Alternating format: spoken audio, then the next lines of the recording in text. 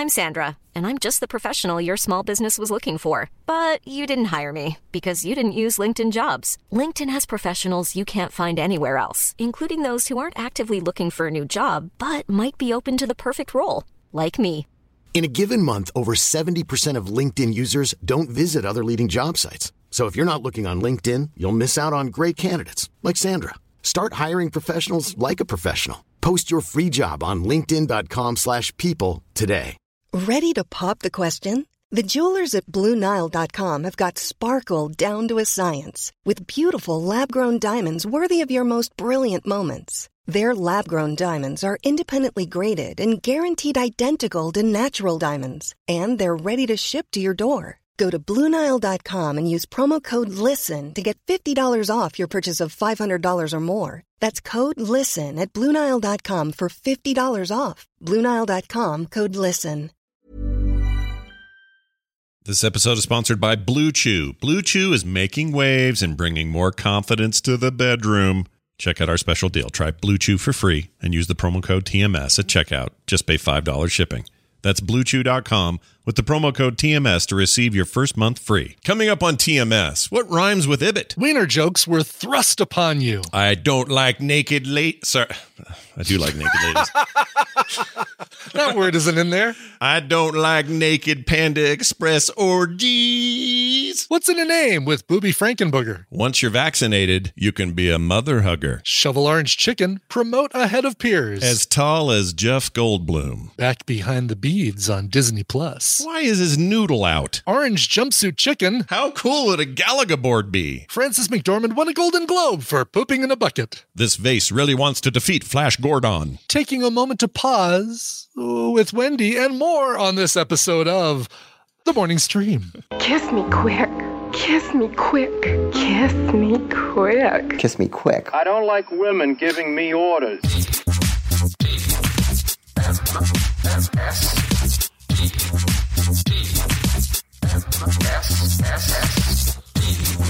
This is The Morning Stream. Hold on to your butts.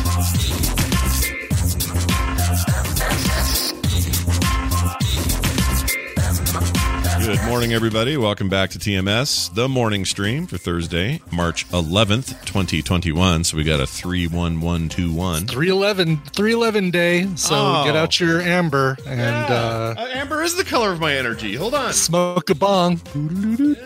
Oh, I love those guys. Those guys are great. And you know what else? They made some pretty decent recent music. No one knows. Really? Yeah, no one knows about it. There's this album. No. What's it called? Hold on. I'm going to tell you this album name. We're going to do a service here for everybody. Okay. All right. Glad you brought 311 up. And yesterday was Mario Day, and I'm sorry we didn't celebrate everybody, okay? You have to forgive us. Yeah. All right, 311. Here's their latest album. Or no, is this the latest one? Hold on. Is it Voyager? Oh, crap. They've done a lot of stuff. Really? Wow. Yeah. It's like, I thought that this was a band that said, hey, man, all right, we're done in 2000. Probably just 2000 is probably what I would have said that they were. They're busy. They're busy boys. They got this new album, 2019, so newish. 311's, it's called Voyager. This is where they get lost in space and have to try to come home. So that's an interesting bit. I saw that album in the bargain bin with a little bit of its label worn off, and I thought it was V'ger. Oh, nice. Listen, Star Trek fans, you've gotten all you're going to get today. All right, well done. Yeah. We can only make it worse by bringing Daryl on. Anyway, so the point is, this album cover's cool because it reminds me of old Boston. You know that Boston cover art they used to do for Boston albums? But the music's great. It's got a really good couple songs in there. One's called Crossfire. Another one, Don't You Worry. It's like totally like legit 311. If you like 311, it's good. This is the most yes-looking album cover, like Roger Dean yes-looking album cover ever. Oh, big time. Here, chat, you can see it. And this is a band that figured out that 311 logo really early on and just said, yeah, this is us. We're sticking with this logo. Like you find there's a few bands out there that define a logo right at the beginning and stick with it their whole career. Yep, they're one of them. They're one of them. Yeah. There's like maybe one or two albums where they don't use it on the cover, but I guess Metallica uses the same. They get the same. Metallica sticks with it. Typo Negative did that whole like we're going to wrap our name around the corner, upper right corner, and then the album name will be in the bottom. Oh, right. What's the chat talking about? I don't want to know now. Claire, you drinking again this morning? Jeez Louises. All right, moving on. Hey. They're all mixed up. They don't know what to do. Don't know what to do. Stick it in your butt, and then you go boo. All right, well done. Hey, couple quick things this morning. It's a big day. It's a big day, and we got a lot of things to say. I'm going to say something controversial. Okay. All right. This got me in some trouble, and I was surprised because I thought this was an okay take, but apparently it's Agreed. a hot take. Okay. It's a hot take. I rewatched because I couldn't sleep 2 nights ago. Sure. This is a terrible thing to watch when you can't sleep, because then I couldn't sleep more. But I watched 28 days later. Sorry. Okay. No, weeks. 28 sorry, days. Weeks, not Weeks. days. Okay. I watched 28 Which is weeks the later. second one, the one with dude who was Rumpelstiltskin on Once Upon a Time, right? Robert Carlyle. That is correct. Robert Carlyle. Thank you. Yeah, Yes. famous for also being in a lot of Danny Boyle stuff. Yes. Yeah. And ironically, this is a sequel to a film directed by Danny Boyle, but this sequel not directed by him, but right. Similar thing. And it's set in the same exact plague of the rage virus. It's just set 28 days later. After things have sort of calmed down, they've quarantined London and a chunk of England and all that. Anyway, if you've never seen it, you're missing out, because I believe that I really like 28 Days Later, okay? Mm-hmm. But in the same way that I really like Alien, or the same way I really like A New Hope, I might like Aliens or Empire Strikes Back a little better. Absolutely. Those are good Those examples. are both approved takes. And I say, man, it's been so long since I've seen either 28 Days or 28 Weeks Later. 28 Days Later, 20 Weeks Later. I'm just, shortening it. Sure, why not? There are probably things that I'm thinking, was that in the first movie or was that in the second movie? Was that like when he's up in the upper level of the church and he sees the two guys down there infected with the rage virus, and then they see him and they start running up? Was that in the first movie or the second movie? That's the first movie. That's that church scene, and it's amazing, that scene. It is so good. But I mean, that's the thing. It's like I easily conflate the two. Was Cillian Murphy the main dude in the first one? Yes, you get to see his wiener in it. In the beginning. Okay. Because he's in the hospital bed, remember? And he wakes up and he doesn't know what's going on, and he's laying there with his wiener out. Yeah, it's just funny that, and it's why does that even surprise me that that's the first thing you say? Why? It's almost the first thing you see in the movie. It's like, hey, what's going on in this movie? Oh, his wiener is out. So you can't avoid it. It's just right there. It's looking at you. Anyway, so that's the thing. That was 28 centimeters later is the first 20. one, apparently. So this second movie, in my opinion, is just a better. I just like it better. I think it's a good escalation of things. They add a whole bunch of really interesting actors to it. There's no continuation of any of the previous character's story, which maybe is why people don't like it. I don't know, or people may disagree with my take. But it's got a very young Imogen Poots. Oh, really? I like Imogen Poots. It's like her second thing or something she ever did. This is 07 we're talking about. It's got Jeremy Renner as a sharpshooter American soldier who's part of the coalition to help quarantine the city. Jeremy Renner, before anyone really knew who he was. This was him, and he was great in this. Also, I think it's great he's a sharpshooter, just like he is in Hawkeye. Yeah, exactly. That's kind of a nice little, I'm going to get typecast kind of thing. He's going to only be able to shoot things really good. Right, exactly. And then Guess what? I shot things in Hurt Locker too. Great. It's got Rose Byrne. You like her? She's great. Oh, I love Rose Byrne. Yeah. You got little crush on Rose Byrne. Who's the really good-looking, handsome black dude that's English but plays American a lot? Idris Elba. Idris Elba. Yeah, there you go. Idris Elba plays he plays the American general. Have you ever seen Luther, by the way? Yeah, Luther's awesome. Loved it. Is it? Yeah, we missed that on a trivia question a couple weeks ago, and none of us on the team had ever watched an episode of Luther, but I hear good things about it, and it's like, oh, maybe you should go and watch it. You should watch Luther. It's a good binge. Kim and I loved it. Kim especially. She was really into it. And there's talk of like a movie or a new series or something. That's what I'm hearing, yeah. Yeah, which would be great. He's awesome in it. But just a really solid cast. I think this director nailed what those movies need to feel like. It's not afraid to get really visceral. One of the most harrowing intro scenes in the history of zombie movies. It's amazing. It's a great sequel. Say what? What's it streaming on? Hulu is where I saw Disney Plus. it. Yeah, Disney Plus. They have a beaded thing you got to walk through, a little curtain to see it. Hulu. Okay, cool. Yeah, Very it's cool. on Hulu. I cannot recommend it enough. It's my favorite. I need to watch both of them again. Do you know if both of them are on there or just? Oh, I didn't check for the other one. It may be. I saw that also recently-ish because like I say, I love that first movie. It's very good.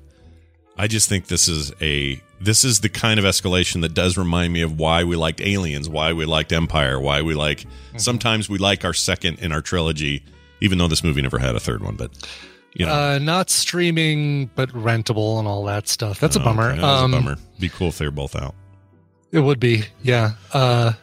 Still, that's the fact that it's only a sequel really in overall storyline where you don't have to watch the first one to be able to follow the second one. Wouldn't it be great if 28 Days Later was a sequel to 28 Days? I think basically, Sandra Bullock goes into rehab, infects people with the rage virus, and then 28 Days Later, Cillian Murphy wakes up with his doodle out. Yeah, I'd be into it. We don't want to know why his doodle's out or what she had to do with it, but it's out. I think that'd be great. Yeah, I would bet. I always forget that there's that movie called 28 Days. Just 28 Days, right? Just plain 28 Days, yeah. All right, well, we'll see what happens later for her. Anyway, it's a good time, and I'm just going to remain to hold on to my take. And a lot of people agreed with me, but a whole bunch of people on Twitter just like up in arms telling me how wrong I am. Really? Like, God, that's such a weird thing to get angry about. Like, that's weird. That's an innocuous set of movies to be, oh, you're crazy if you think that one's better than the other one. Yeah. Well, you know how we get. The internet, it's a rough and tumble place. Hey, Brian just put this... Rainbow Bright just reminded me. Did you ever see Train to Busan? Yes, that was great. Oh, so good. And now there's a sequel to that. Yeah, and that one's not on a train, though, right? It's like it's all outside or something. Subway to Busan. Oh, God, a subway with the zombies would be pretty damn freaky. I think it's like in the city or something. I think it might be, yeah. I haven't seen that one. Which is interesting because the whole first thing, what made it so insane was the train. Mm-hmm. Like the train is what made that. You're in this moving. It's kind of like Speed. Yeah. Right? Like where you need that confined area, that specific environment. The bus. Everybody's on the bus. Hot shot, pop quiz. Yeah. And it's like, all right, let's expand that to a boat. This really just could have been any movie. I'm pretty sure I watched that because you recommended it, actually. I think that was yeah, I think so. I think it was you here on the show, and I said, you know what? I'm glad you went with one of my Korean recommendations. Yeah, well, look, I grew up with Koreans. I'm just sick of these Koreans. I just can't be around them. You know what? And Parasite is going to be one that will be great. If your brother comes over, it'll be a good one to watch with him. Yeah, so. I cannot wait to sit down with my brother Matt and watch Parasite. He's such a goofball. I don't know if I can make it through it. I just don't know. He's just not like my brother Matt is not the type to sit down and go. Sit down and watch a movie. Yes, really? The cultural significance of this particular. He won't do any of that. He'll sit down and go. All right. He'll go. Put my finger. I have to fart. That's my brother. Gotcha. Okay. Well, maybe. Oh my God, I can't remember. Not Misha. Your other sister's name. Misha, Tara, and Matt. Tara. Who's the one I met in Vegas? Misha. That was Misha. That is Misha. Okay. Mm-hmm. What was I thinking? It wasn't Misha. Yeah, she's the one that said when they said, "How do you like your eggs?" and she said, "Cooked." That was it. That was her.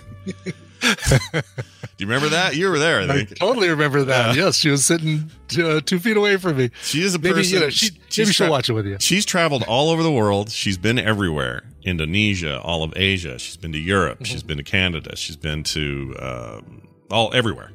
Mm-hmm. And then in Vegas, when someone said, "How do you like your eggs?" and she says "cooked" and meant it, It wasn't like she was trying to be funny, and it was because she's never gotten the question hard boiled, fried, over easy, scrambled, poached. I couldn't believe it.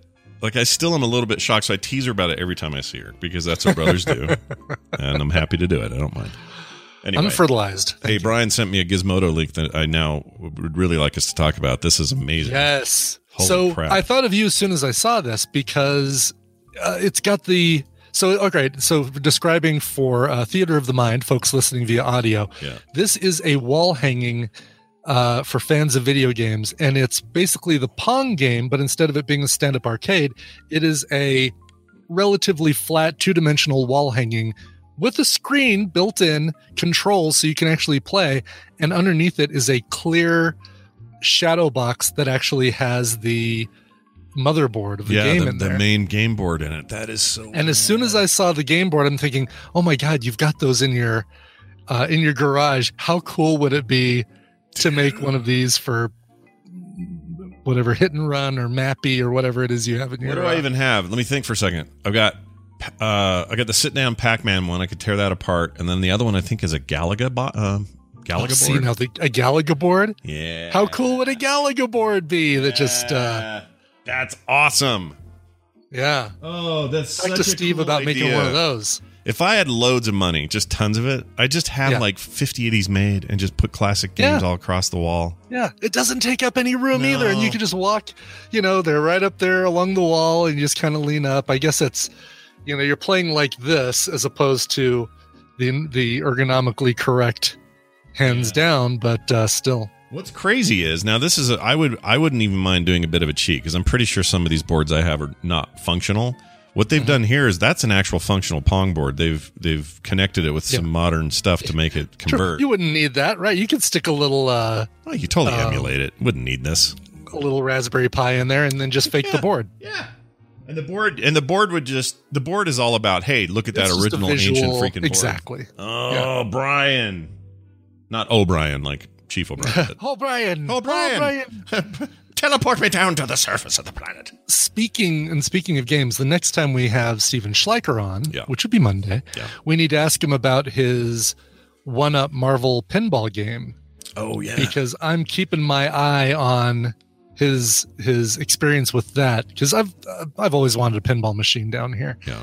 And but having something like that's a lot smaller, but still has like 8 games on it. Yeah, it's video, but if the physics are good and if it feels like they've got little haptic sensors. Is it haptic sensors? Haptic, right? It's like ones that move. Little flick things in the like your like your new PS5 controller has those awesome haptics. It's like that. Right. It has that in the flipper buttons so that it feels like when that thing hits a bumper, you feel it. Oh, that's really cool.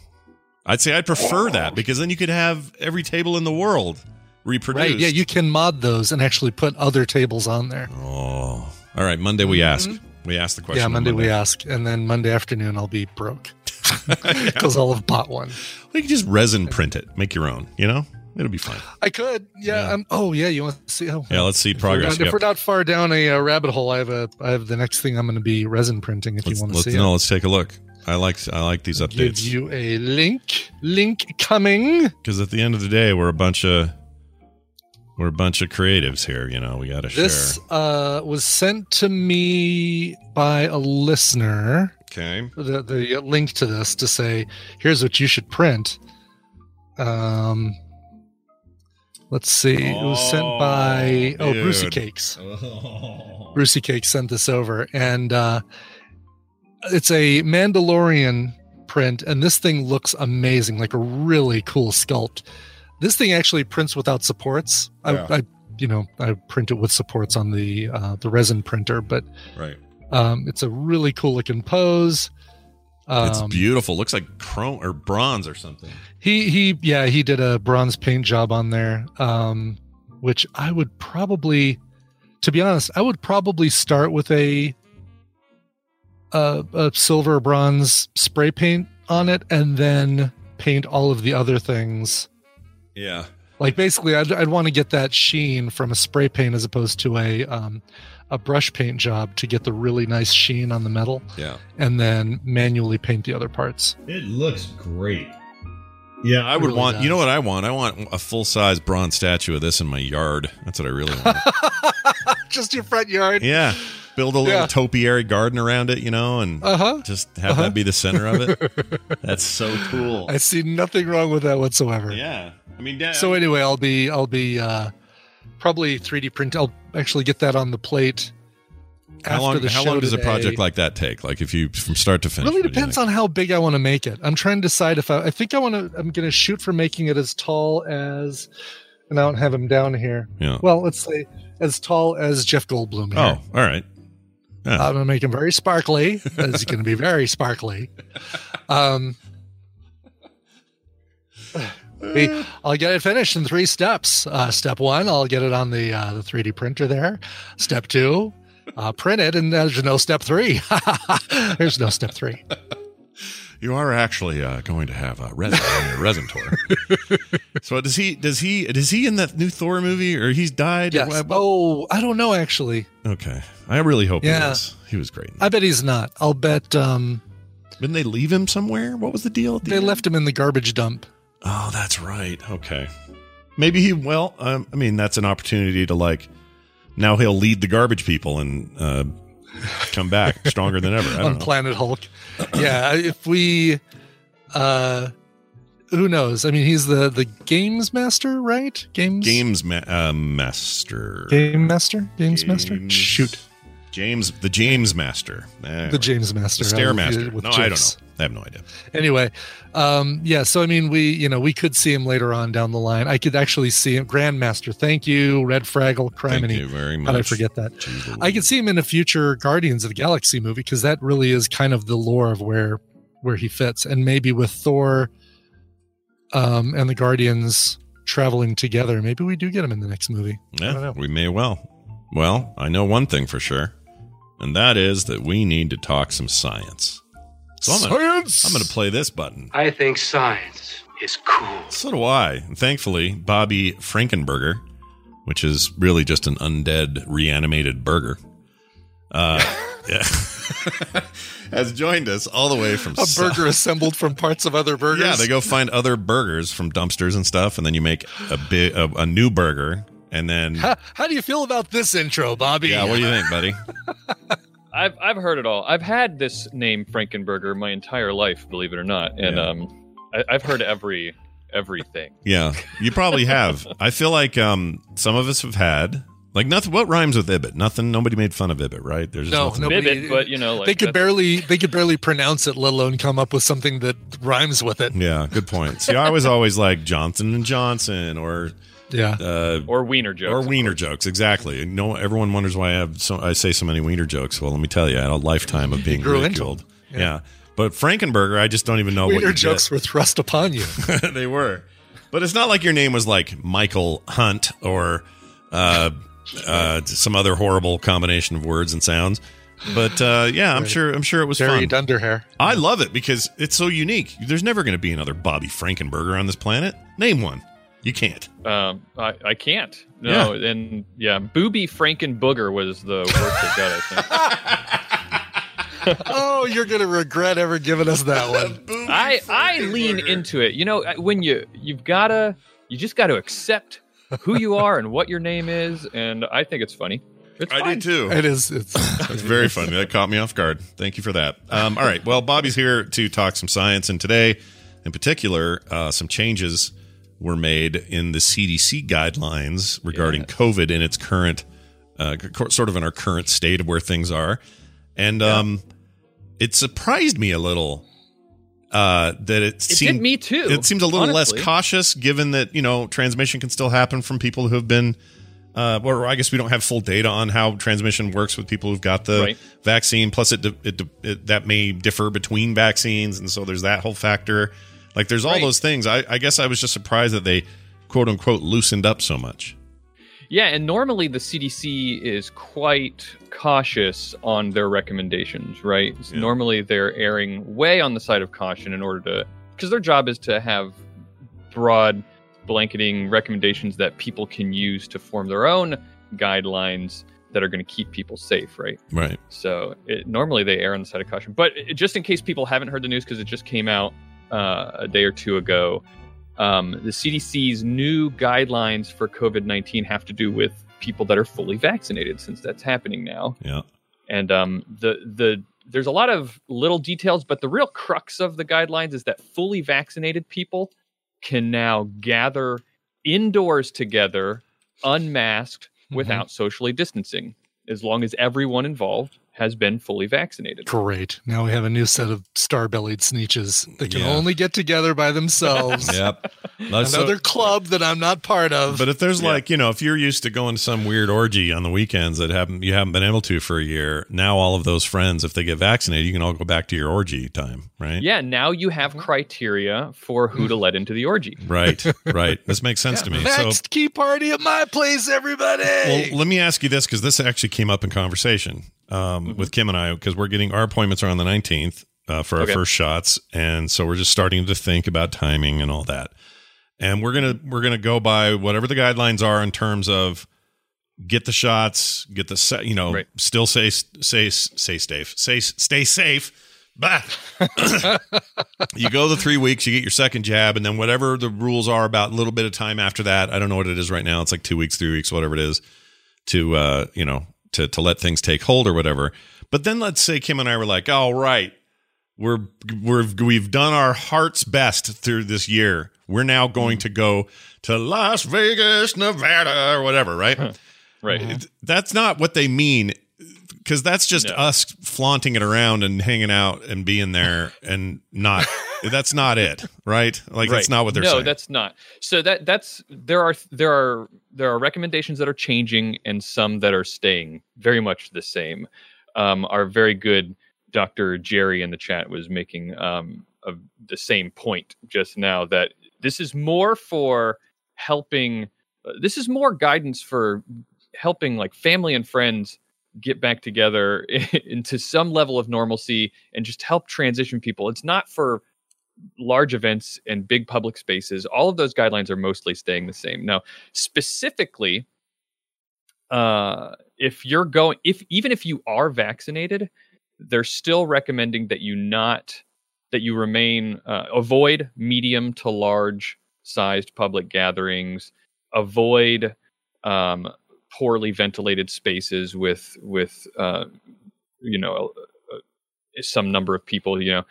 Still avoid those things, and if you have to be there, still wear a mask and still socially distance. And that has a lot to do with what you were just talking about a minute ago, Scott, which is we don't have all the data yet about how transmission is happening with vaccinated people, so they do want to be cautious there. This is a lot about like, you've been vaccinated, your grandmother's been vaccinated, now you guys can hug each other again. Right. Stuff like that. Right. Now that makes sense. So they don't want us running around and whatever, but I might be able to say, hey, we pretty much haven't been to a public restaurant, outdoor, indoor, for a year. So I think I might take Kim to this one place that we know is super careful about stuff anyway. We might be able to do that, right?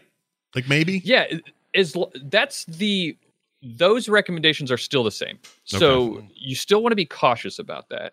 And you want to make sure you're not going to places if you're going to go anywhere, make sure you're going somewhere that is taking all the necessary precautions, but still be as cautious as you were about that before. Okay. And just, we're easing ourselves into changing the way that things are done. Also, another important thing, by the way, is to understand what fully vaccinated means. I don't think we should go too far without defining that. Fully vaccinated means that you have for 2 full weeks gotten your last dose of a vaccine regimen. That means if you're doing the 2 weeks 2-dose after regimen, your second dose. Yeah, 2 weeks after your second dose, or 2 weeks after your single dose for the Johnson & Johnson one. Mm-hmm. Is that okay. I was going to ask what the differences were in that. I guess that's it. So, so when they ask you how long you've been vaccinated before you go to Mars, you say 2 weeks. 2 weeks. Yeah. And then they say, is this your luggage? And then you say 2 weeks. And then your face splits apart and you're Arnold in there. That's how that works. And that's how you know that they've been vaccinated. Yeah, that's the sign. Just go, and then everyone's Michael Ironside's pissed at you. I get it. I see how it works. Well, this is good news, I think, overall, that we're just getting to a place where now we have a tweak to the guidelines. It's like, okay. Yeah. And overall, I mean, what do you make of the overall relatively nice drop in cases, hospitalizations? That stuff is going down overall. Mm-hmm. Oh yeah. Do you think that if you go and like Google COVID-19 cases, then you're going to see we're definitely seeing a sharp decline, and that is presumably because of the vaccines that have been going out and getting to people. That was my question. Is that a direct effect of that, and that building of some sort of early herd immunity, but enough of the population getting it, or do you think there's probably more factors involved, not just that? Certainly there's more factors involved. Some people are saying it's definitely has to do with the vaccine, but some people are also saying that it's combined with the fact that we have, not to get too political, I guess, but it's just the fact that we have better messaging from the top now. And the CDC is able to get better messaging about the guidelines out and stuff like that. But that is I'm glad you brought that up, because this is the reason why we still have to practice the guidelines the way that they need to be done, except in these small cases where all the people involved have been vaccinated, is because we're very likely to see another surge probably this month. Because for many reasons, not the least of which is that a lot of states are easing their mandates. Yeah. But also because the new variants that have been popping up are probably going to start taking hold this month. They were predicted to, and the projections are that like that UK variant is about to hit 50% of the known cases this month, which is that's a lot. Wow.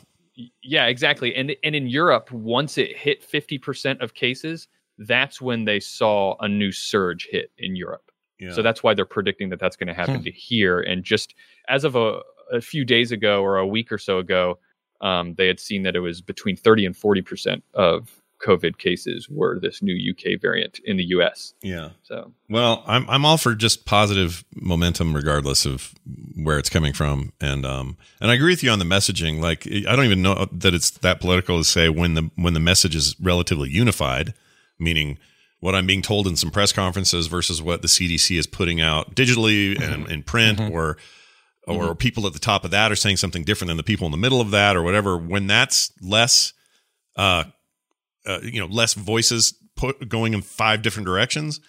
Yeah. I don't even know who needs to hear this, but that's just true of everything. Like, let's, now it's like, oh, okay, I get it. I don't have to wonder or second guess or wait and say, wait, didn't they just say yesterday this when now today they're saying that? Well, they're still saying this, but blah, blah, blah. Yeah. Like, we don't have to do that anymore. At least not at that level. And that's been, I have to think that has some macro effect. At least in our states, Scott, yes. Yeah. I have to think it has. The top down is very different in Texas and South Carolina and stuff like that. Yeah. So anyway, positive movement. I'm excited about the shot. Somebody wrote in, the end of the tunnel. Somebody wrote in and said, here's what you should do. You should exercise right before you get the shot. Then you get the shot in whatever arm you decide. And then you exercise right after you get your second shot. We're talking about the second shot because that's the one that usually knocks you out. And according to this guy, by doing that, by getting his metabolism rolling real hard, top and bottom, it could just be his experience, but he had like no weird symptoms. He just he just cruised right through it. So I'm going to actually try that. I'm going to be like, give it a shot. It can't hurt, right? Can't hurt. Exercise. Right, exactly. Yep. Yeah. I was told just to exercise the one arm that I'm getting the shot in, so I've got a whole day planned. I don't want to know what, though. I really don't. I don't want to know what that regimen is, so don't tell me. If I could do one of the voices from Big Mouth, I would do it right now. You sure would. Well, all right, Bobby, this is good news. Oh, go ahead. Sorry.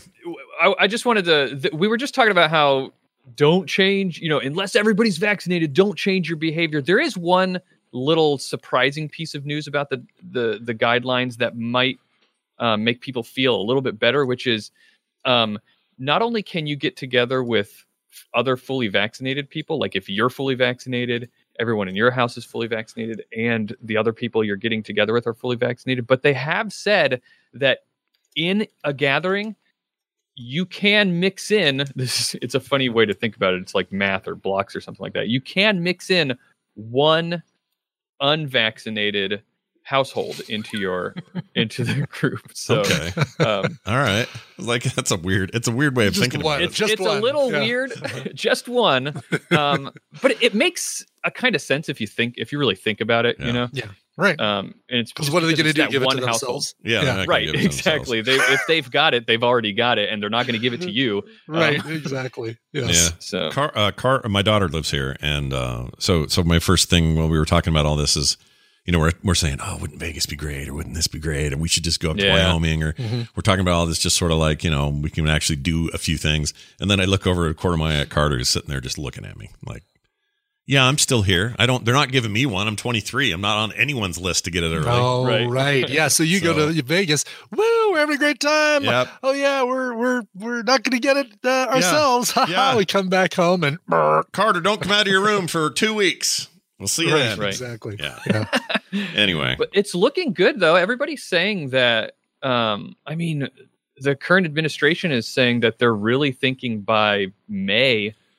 It should be opened up to, or by April, I think that it should be opened up to everyone, and that by May or June, if anybody who wants to get the vaccine should be able to get it. Mm-hmm. Yeah. So that's and they're saying what 70%. I think we talked about this last week or week before, but 70% is their kind of herd immunity target. It's like what do you call that? Yeah. The threshold. Yeah. I think it's starting to shake. Early predictions were that it was about 2/3, so it's looking about the same. Okay. So that's good. And then those, you know, the however many people are like, I ain't taking no vaccine that's got chips in it and going to track me. Whoever those are. Just do your thing. Be a pupil of the leftists. That's right. You'll be a pupil of the leftists, and you can just be over there in the corner being a pupil. All right. Good luck to you. That's right. Yeah. All right. That's awesome. So you're sitting here thinking to yourselves, man, Bobby's got cool stuff to say about science. Well, he does, and he has a podcast about it. Bobby, why don't you tell people about it and where they can get it? The podcast is called All Around Science, and we haven't talked much about COVID lately, but this episode that's going to be coming out on Monday, we're talking about the COVID variants, some research that's come out about those. Also a weird effect that we've seen with traffic fatalities during the pandemic. Weird.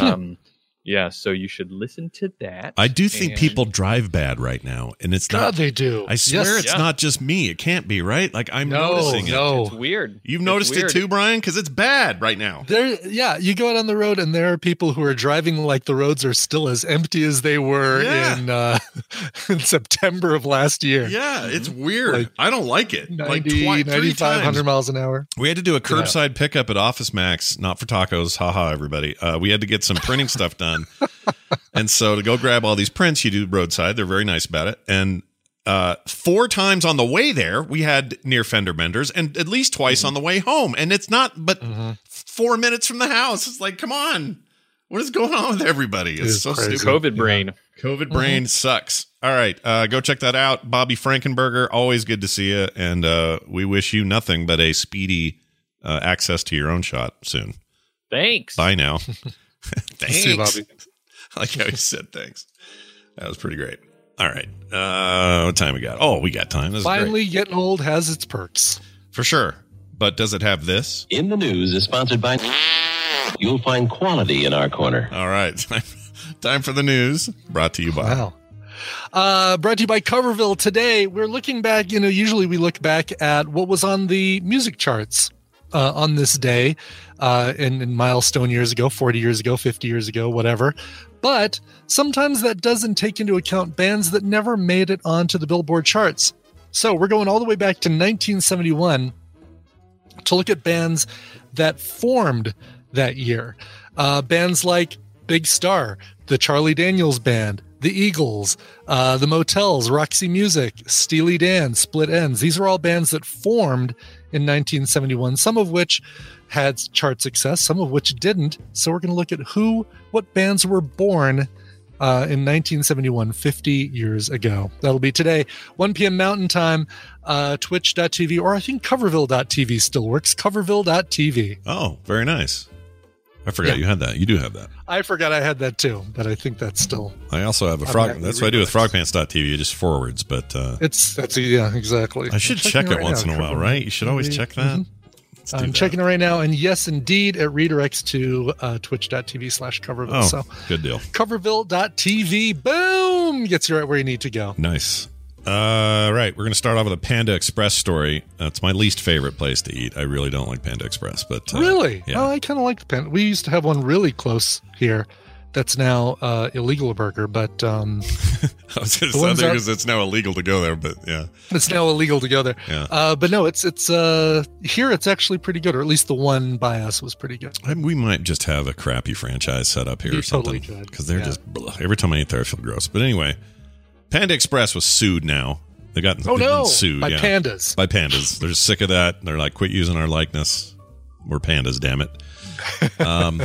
Now, it's a former employee, not a panda, for sexual battery and harassment after horrific mandatory self-improvement seminar they had to go to. Oh, my God. Yep. Okay. Yeah. This sounds like a horrible seminar. Yeah, sounds rough. Panda Restaurant Incorporated, or Group Incorporated, the operator of the national chain of Panda Express restaurants, was sued by Jennifer Spargenfor for sexual battery, sexual harassment, wrongful termination, and intentional infliction of emotional distress. According to the lawsuit filed in the Los Angeles employment trial officers, who cares about that, followers who required attendance to a, quote, self-improvement, quote, unquote, seminar operated jointly with a live seminars and coaching academy to which Mrs. Spargenfor and other Panda Express employees were funneled as a prerequisite for their further promotion within Panda Express. So it was like one of those things. You got to go to this. If you want to progress in this business, if you want to get far in the Panda Express flow chart or org chart, you got to attend this thing. So here's the bummer. The lawsuit alleges that the 4-day live seminars course sponsored and endorsed by Panda Express was a prerequisite to promotion, blah, blah, blah. They're told that, okay, it's supposed to be self-improvement, team building. But she says it was full of an atmosphere of fear, intimidation, and they had to engage in cult-like rituals. Oh, no. Okay. That were disguised as self-improvement and team building, including coerced skin-to-skin contact while the seminar participants were nearly naked. What? I know. So I got this story. This is perfect for us. Not just because they're naked, but you know what I mean. Let's see here. According to the lawsuit, the attendees were prohibited from using their cell phones. There was no clock in the room, and the doors and the windows were all covered with black cloth. Just sounds coming soon to a Netflix 6-part series near you. Yeah. The Panda Express cult. Yep. Cult seminar. Grunge in the chat is right. It sounds just like Nexium, which I watched that Vow documentary on HBO. Yeah. Woof. Yeah. Woof. Really? That stuff, dude. You should watch that. Why were people nearly naked, though? Because it's all weird, the stuff they do. Like, what? I want more details as far as, like, how do they tell these people, okay, welcome to day one of the Panda Express seminar. You'll find a little bowl of orange chicken in front of you. Go ahead and enjoy some of that. By the way, please take off, strip down to your skivvies, and pay no attention to the fact that we've covered the windows and doors with black cloth. Yeah, and there's no clocks in here, and your phones have been confiscated. Yeah. Right. It says here, the atmosphere resembled less of self-improvement seminar and a site for off-the-books interrogation of terrorist suspects. The sensory isolation and intimidation was reinforced by constant yelling and verbal abuse by seminar staff. It said it created an atmosphere of fear in the room, and the Panda Express adopted, ratified, and endorsed the offending conduct and authorized it as being its own policy, she says in the lawsuit. She was forced to leave the company after refusing to attend the seminars rather than continue paying such a price for the promotion. In other words, she was like, I don't want to do this anymore. I'm just going to work. I don't care about promotion. I'm just not going to do it. Did she still keep her job at Panda Express? I'm guessing not. No, she's out. She's gone. Yeah. She was forced out. I don't think it's a matter of I don't want to be promoted. I think it's a matter of I don't want to even be. I don't want to be here. Freaking... This sucks. Yeah. Like, okay, so I'll go work at Kokoro if I need the. This stuff is really like there is a part of the self-improvement / group activity world out there that is dark and weird. Like, I'm not saying that the actual company or these things are meant to be cult-like, but they end up sort of being that way. They end up being these power exchanges that are just freaking effed up. So if I were Panda Express, I would pay that girl off and get the hell out of that business and stop doing that. Exactly. You just need to shovel up the orange chicken. That's all you got to do. Right. What do you need this for? What? A promotion? Excellent. Now you know. Now you've learned how to teach somebody to shovel up the orange chicken. Yeah. Exactly. Here you go. Here's the details on when somebody requests a half and half. You give them half chow mein noodles and half fried rice. Yep. Congratulations, you've been promoted. Exactly. Seminar over. I guess we don't need to hang you upside down naked by your ankles and blast Nickelback at you. Yeah, it's kind of what it is. So yeah, I think I'll take the Guantanamo chicken, please. Thank you very much. Yeah, Guantanamo chicken. What does that chicken look like? Hold on. Does it wear a little jumpsuit and it's secret? That's right. It's orange jumpsuit chicken is what it is. Orange jumpsuit chicken. It's in a cage probably. It's off the books, so you don't really know what's in it.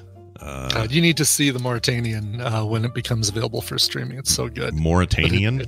The Mauritanian. It talks about a guy from Mauritania who was put into Guantanamo Bay because it's based on a true story. This is a Jodie Foster directed deal. Oh, interesting. And he's put into Guantanamo Bay because he's suspected of having something to do with 9/11 without any real evidence. There was a lot of that.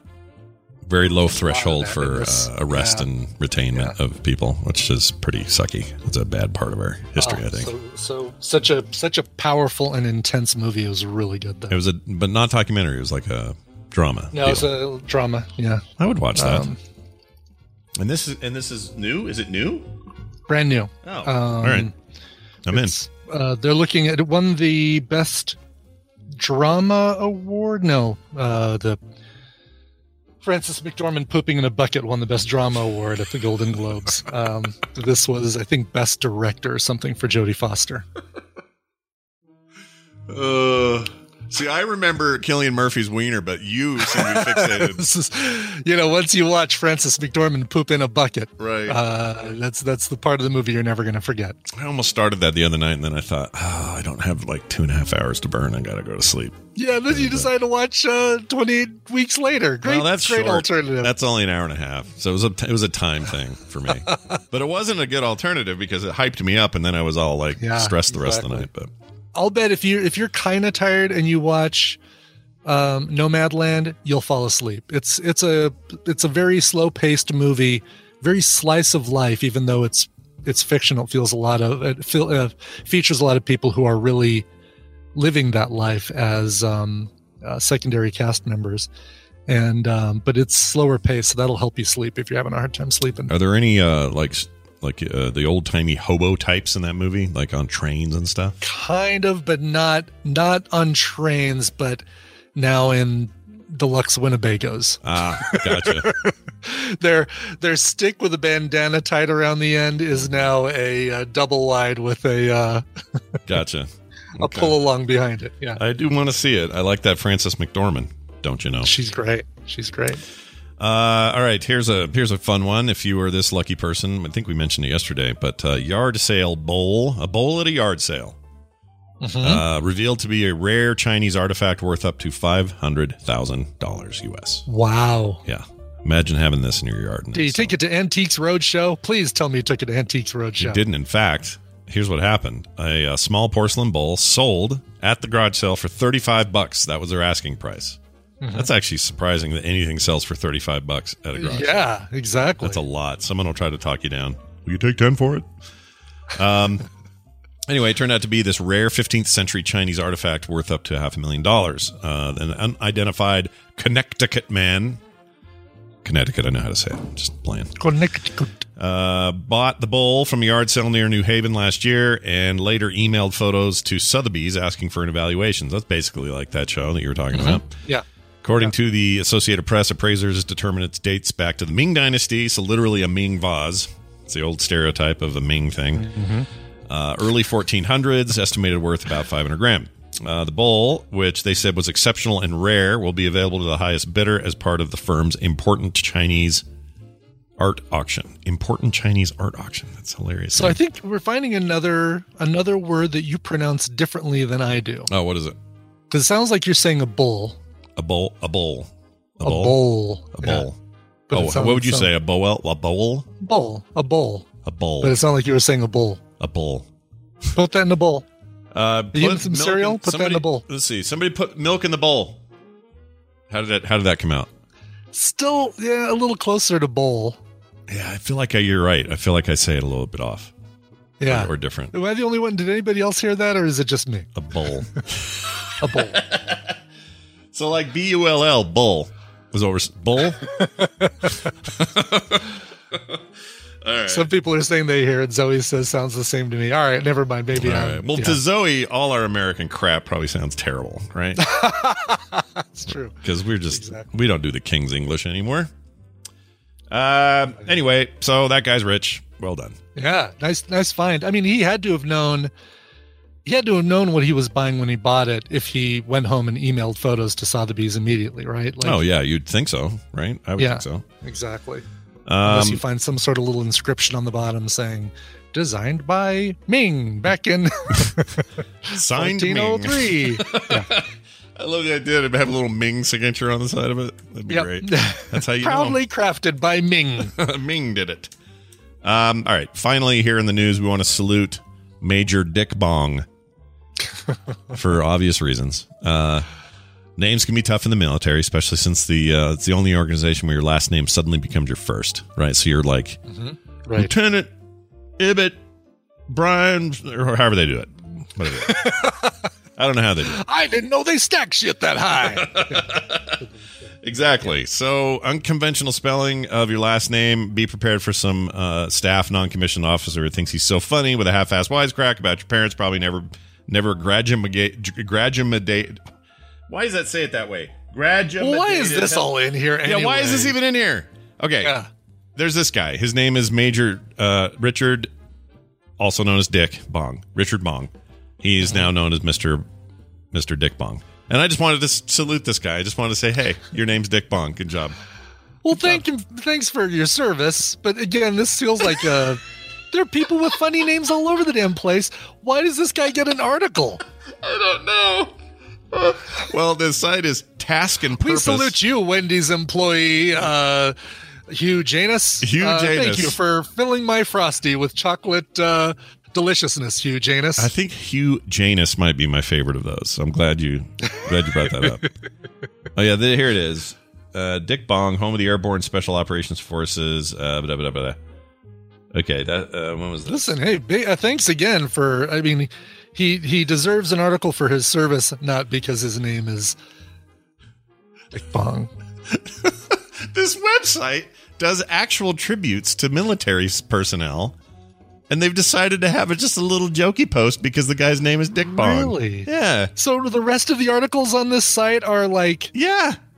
Task and Purpose. It's like this serious military-ish, news and things. Yeah. China's giving the U.S. Navy a deal on trading plane things. The Afghanistan withdrawal agreement may not be as firm as we thought. Like this kind of stuff. And then they have these tributes. And then they have this guy. I don't know. They're just sitting around going, you know what we need? We need to make fun of Dick Bong. Get in here. He isn't even like a recent. Yeah. Yeah, he was born in 1920, served in 1941 in the Army Air Corps. Yeah. Oh my God. I know. Okay. It's really weird. They just hired a 14-year-old to work at taskandpurpose.com. He can do my first article. Hey, you guys check it out. You're fired. Okay. Anyway. Bed bugs have infested an attack submarine. Here's what the Navy is doing about it. Uh-oh. They're sticking Gary Busey and drag, and they're going to have him parade around until all the bed bugs are gone. Well, we know it works, so get him in there. True. All right, we're going to take a break. When we come back, my sister Wendy will join us, and we will help somebody with a problem. We got an email this week, so we're going to check that out. Sweet. And after that, a mashup and a cool bonus thing in our post show. We'll tell you all about that later, but some of you are going to want to stick around in the chat room, and some of you may not because you don't want to be spoiled. We'll let you know why. Mm-hmm. But that's all coming up after this song. Brian, what is it? Well, for today's Indie in the Middle, we're either going to go to Australia, France, or Spain. What the heck? Let's go to all three. This is a band that is taking advantage of modern technology to play together. They are musicians who live in Australia, France, and Spain. A four-piece, Fred, Chris, Frank, and Higinio. Oh, whoa. On drums and vocals. All right. I'm guessing he might be Spain. I don't know. It might be. It may not be. No. Anyway, they've all gotten together and performed as the band Nova Waves. And for a band that doesn't perform in the same place, they sound amazing. They're doing such a great job of putting this stuff together. Really good stuff. The album is called Going the Distance. Here is the song The Shining.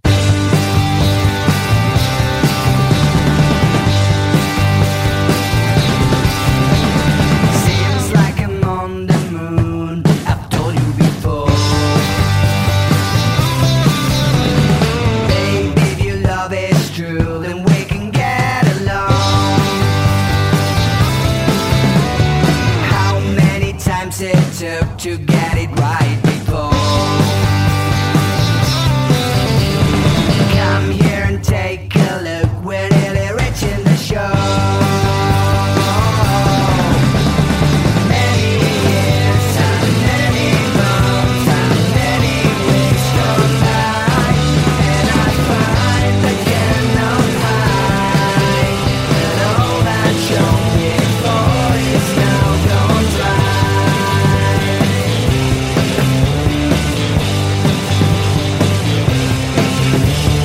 Seems like you're on the move. We've been here before. Playing it by the book was never what we could score. Finding our place through the maze of this big cold world. I would never change my place for nothing I had before.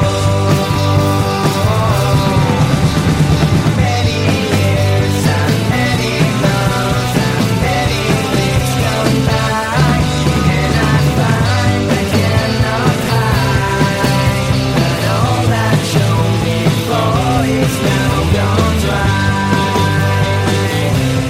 Now gone dry. Now gone dry. Now gone dry.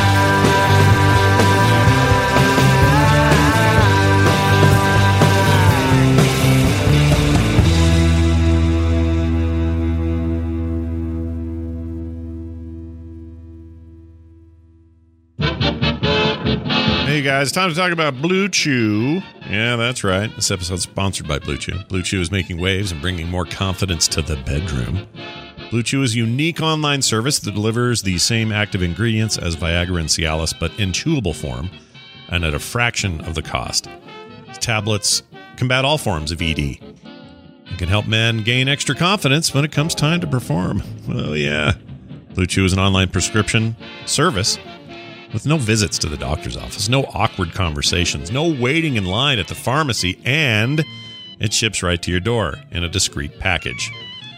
The process is super simple. Sign up at bluechew.com, B-L-U-E, like the color, bluechew.com. Consult with one of their licensed medical providers, and once you're approved, you receive your prescription within days. The best part? It's all done online. Blue Chew's licensed medical providers work with you to find the right ingredient and strength of your prescription. Don't like swallowing pills? No problem here. Blue Chew's sildenafil and tadalafil tablets are completely chewable. Blue Chew's tablets are made in the USA, and they prepare and ship direct, so it's cheaper than a pharmacy. So if you could benefit from extra confidence when it comes time to perform, visit bluechew.com for more details and important safety information. And they've got a special deal for you as TMS listeners. Try Blue Chew free when you use the promo code TMS at checkout. Just pay $5 shipping. That's bluechew.com. Promo code TMS to receive your first month for free. And we thank Blue Chew for sponsoring the show. Now, instead of a cuckoo clock, see, this is a poo-poo clock. And what we did see is we took them turds and we crammed them in between the number there, so that's 130, 230, 330. Amazing. A booby trap that actually catches boobies.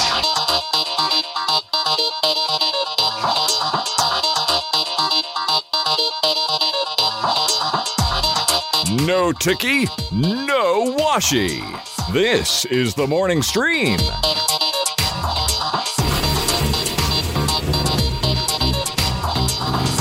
All right, we're back, everybody. We're back. We're back. Welcome back.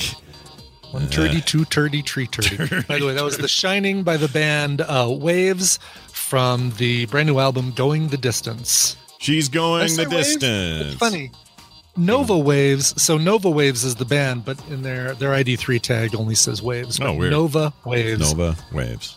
Gotcha. All right, check this out, everybody. This is a true thing I'm about to play right here. Where to go? Here it is. Everyone knows it's windy. That's right. After I think a 3-week hiatus because of various things. We were gone once Thursday, and then Wendy had stuff last week. And yeah, it's been weird. Has it been 3 weeks since we've seen you? Honestly, it feels like 5 minutes. I know. It's weird. I don't like well, it. you weren't able to join us last week because you had a thing. Right. And I think the previous Thursday we didn't do a show for some reason. Yeah, I was gone for something. I don't remember what I had. Did I get... Oh, I had a doctor's appointment, and I got all screwed up that day. Pushed the whole day out. Yeah, that's what it was. Sweet. Yeah, it's great. They ended up giving me some... by the way, they got me on some medication that my doctor wants me on for 30 days. And it's just a kind of a general heart healthy freaking thing she's trying to do. I won't HIPAA violate myself here with what it is, but anyway, she put me on it, and she says, now, so you know, like 5% or less of people on this medication get like a really weird raspy dry cough from it. It's not dangerous or bad. It's just it comes out of nowhere. Is connected to no cold or allergies or anything. You just have a cough, a dry cough, and it sucks. And it'll be there for the 30 days if you have it. But I don't think so because, again, less than 5%, she says. It's you. Totally, I'm in the 5%. Gosh dang it. During COVID. So you just seem like a sick... Yeah. Oh, dude, that's funny. Right. And I've got my appointment on the 19th for my first jab. I'm going to go in there and be like suppressing a cough while I do it. So I'm going to have to fart to cover my cough. So it's going to have to happen. Oh, yeah, that's a good idea. Yeah. Anyway, how's it going in Minnesota? You guys getting signed up, or what's your plan there? What are you doing there? Yeah. I mean, slowly but surely, I'm at the bottom. So it will not be. You're too healthy. Maybe the last. Yeah, you're too healthy or too young, I guess. You're 6 years younger than me. I'm too young, too healthy, and too middle of the road. And I work from home easily, which is what I would do anyway. So I'm not in a good spot. Well, they're really fine. Everyone get yours. I'm happy to wait. Yeah. But she'll wait. But they really ramped up speed here in Utah, and we don't know why. We don't know what happened, but something happened, and now everybody's getting them. So looks like everybody will be done. Not done, but like by April, they're expecting everyone to get it, like just to have it. So I don't know. It's crazy. Probably would have had it sooner given other circumstances, but nonetheless, happy to be getting it and getting towards some sort of positivity. Speaking of which, often when Wendy's here, we talk about topics that are positive. Sometimes, there are things people are struggling with. We asked for more emails. We got one, and I'm going to read this thing. It's kind of a beast. It's a big one, all right? So everyone it is. Yeah. Sit back and enjoy. We're going to call this person David, not his real name. He says, "Hi, Scott, Brian, and Wendy. I noticed that there are no Therapy Thursday episodes in the last 2 weeks." See, been 3 weeks. Yeah. I didn't pay attention to the reason, but thought maybe you needed some questions. I don't know if any of this is of interest to the show or not, but how do I reconcile the logic part of my brain to my emotional part of my brain? This has been something that I have not been able to manage for about 5 years now. I, quote, know in my head, unquote, that things aren't bad for me, but it doesn't feel like they are. It's hard to explain, but the gist of it is this. My brain knows better, but my emotions are the 80-pound gorilla in the room that the brain can't do anything about but try and stay out of its way. Boy, do I relate to this. In a nutshell, what has led me to this place, I don't know my value, my worth, or my salt. Not sure what your salt is, but we'll get to that. I think I'm good. I think I am good and do a good job, but I don't know it, and I don't see it manifested. For example, I took classes at the junior college to try and get an associate's degree in programming, but programming 2 crushed me to dust. The class programming 2. I think I am smart, but I doubt it due to my grade. If I was smart, I wouldn't have failed. It just reinforces the idea and the thought that I am dumb, and there was a reason I flunked out twice in college and it took 9 years to graduate. So let's forget about am I smart or dumb, and look at my children. One of them is on his own, one is in college, and one is in high school. I have had shared custody for a while. Only had my high schooler on days off due to me working a second shift and getting off work sometime between 11:30 and 2 a.m. I don't know what value I bring to my kids. Was this point there? I can't support to help them financially. I barely cover my own expenses. I know there is more to being a parent than money for your children, but when the ex can get help with a big ticket thing and I can't seem to, my options then turn, I can't, then I'm not an option they turn to. There we go. Boy, that was a hard one to get out, and I don't know why. I'm not much help for their schoolwork and their history. They are all STEM students. I don't know what that is. Wendy, what is that? What's a STEM student? Science, technology. It's the electronic murder bot. No, it's science, technology. Sorry, I thought I was unmuted. I'm like, I just said it, Brian. Oh, you were. Oh. My bad. Science, technology, engineering, and math. Oh, okay. All right. But isn't that what everybody? A STEAM school, a STEAM is STEAM, and that adds art. Oh, they should do that. They should add that in there. Mm-hmm. Yeah. So what, isn't that all schools though? Because everyone does science. There's specific sort of ways to get that designation because you have to provide certain emphasis on those stuff. Yeah. Okay, I gotcha. All right, that makes sense. Anyway, I don't know what I offer. Being a fun parent doesn't feel right with me. My dad did very well for himself and his family, and all my siblings have successful careers. I am not. It doesn't mean that I can't be successful, but when you are over 50, there are only so many years left. Don't we know it? I know I should not judge myself by their successes, but it's hard not seeing myself as a failure. My parents say they are proud of who I am, who I am didn't keep me from having to live in a roach-infested apartment where my kids had to sleep every other week. I know it's about how you write your story in your head, but my problem is I don't believe the positive story. I don't see the proof of it. I know it's there, but the 800-pound gorilla of emotion is kicking reason's ass all over the mat. With help, I am not dwelling on these negative spaces all the time, but I think it's just me avoiding it so I don't have to go down that negative road. I've been told I have ADD. I wonder who told them that. We should find that out. I would like to believe it's true, but so far with medication, I have felt no change. So instead of ADD, maybe I'm just a lazy slacker who can't hold together because I am weak. I just don't know how to make the leap of faith when I see the end results are saying otherwise. I hope this hasn't been too rambling and makes sense. It did all right until Scott screwed up reading it. If it doesn't make a topic, that's okay. Thanks for taking the time to read this so far. Sincerely, a lurker in the chat room. We'll call him Dave. Okay. So I relate to a lot of this feeling, this sense of everyone's telling this feeling of like everyone tells you a story that, oh, you did great. You did good. Even small stuff like the Q&A I hosted a couple of weeks ago. Afterwards, everyone went, oh, good job, Scott. Well done. Nice work. You did it. But in my head, I'm going, yeah, you're just all like my parents when I drew something cool in school. You're going to tell me it's great, but that's because you're my parents or you're my friends or you're my whatever. I didn't really do good. You just are all saying I did. I do this all the time.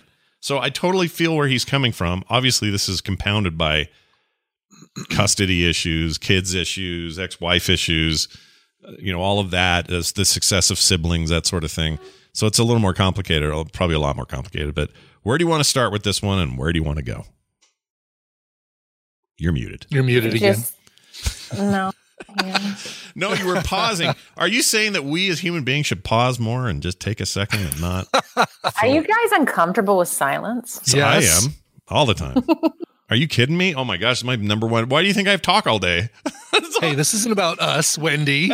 Sorry to make it about you guys. Really quick, what do you think it means about someone when they are uncomfortable with silence? I think it means that they have a radio show or a podcast where they need to keep things moving. That's what I think. Yeah, it's hard to say. Hey, I learned a Midwestern phrase. It's keep her moving. So just say that. Keep her moving. Keep her moving. Get her better. Let's get at keep her moving. Yeah. Get at it. Okay. Hey there. I'm working on my accent. It's getting good. Yeah. Okay, so let's start with this. That all of these things compounding in somebody's life would lead to some questions about your value and then ultimately like your feeling of confidence, right? So he gives a couple of examples of like he failed a class. That is going to, that's like a direct one-to-one of like, oh, I couldn't do this thing I was supposed to do, But he did bring up something, and I want to. I have lots of angles here, but one I want to start with here is this idea of school and smart and failure and all sorts of things there, right? So Scott, for example, you felt good. No, you didn't feel good necessarily about the job you did. You were responding to people's feedback, right? Correct? Right. Because I while I was in it, this was true of the stage one in 2018. It was true. It's almost true of anything. Like an entire Nerdtacular will go by without a hitch. It'll be perfect. I'll point at one specifically. 2015's Nerdtacular, the pinnacle of the event. It was amazing. We had such a great time. Great guests, amazing people. You were there. Just a really great event. And I only weighed 210 pounds, which I really enjoyed that back then. So it's just a really tight event. And at the end of it, Kim will tell you this in the car ride home, because now suddenly it's down to me and her and Nick and Carter in the back seat. So we went from this big giant group to down to just the tiny little family unit, right? That something about that change makes me all wistful and thinking about stuff like this. And I turned to Kim and I said, "Do you think that went okay? Do you think that was all right?" She goes, "Was what all right?" I go, "The whole thing, like all of it. Was it all right? Did everyone have fun? Did everyone have a good time?" She's like, "I hate when you do this. Like, I know, I can't help it. I need to know. Was it any good?" And she goes, "Of course it was good. It was amazing. Everyone had a great time." But are you sure? I do this all the time, and I do it less now than I used to. I try to anyway, because I recognize it in myself, and I don't think it gets me anywhere. But I don't know why I need that reinforcement. I don't know why I need that feeling of confirmation that it went well, because I do have my own eyes, and I'm pretty good at seeing if it went okay, I think. Mm-hmm.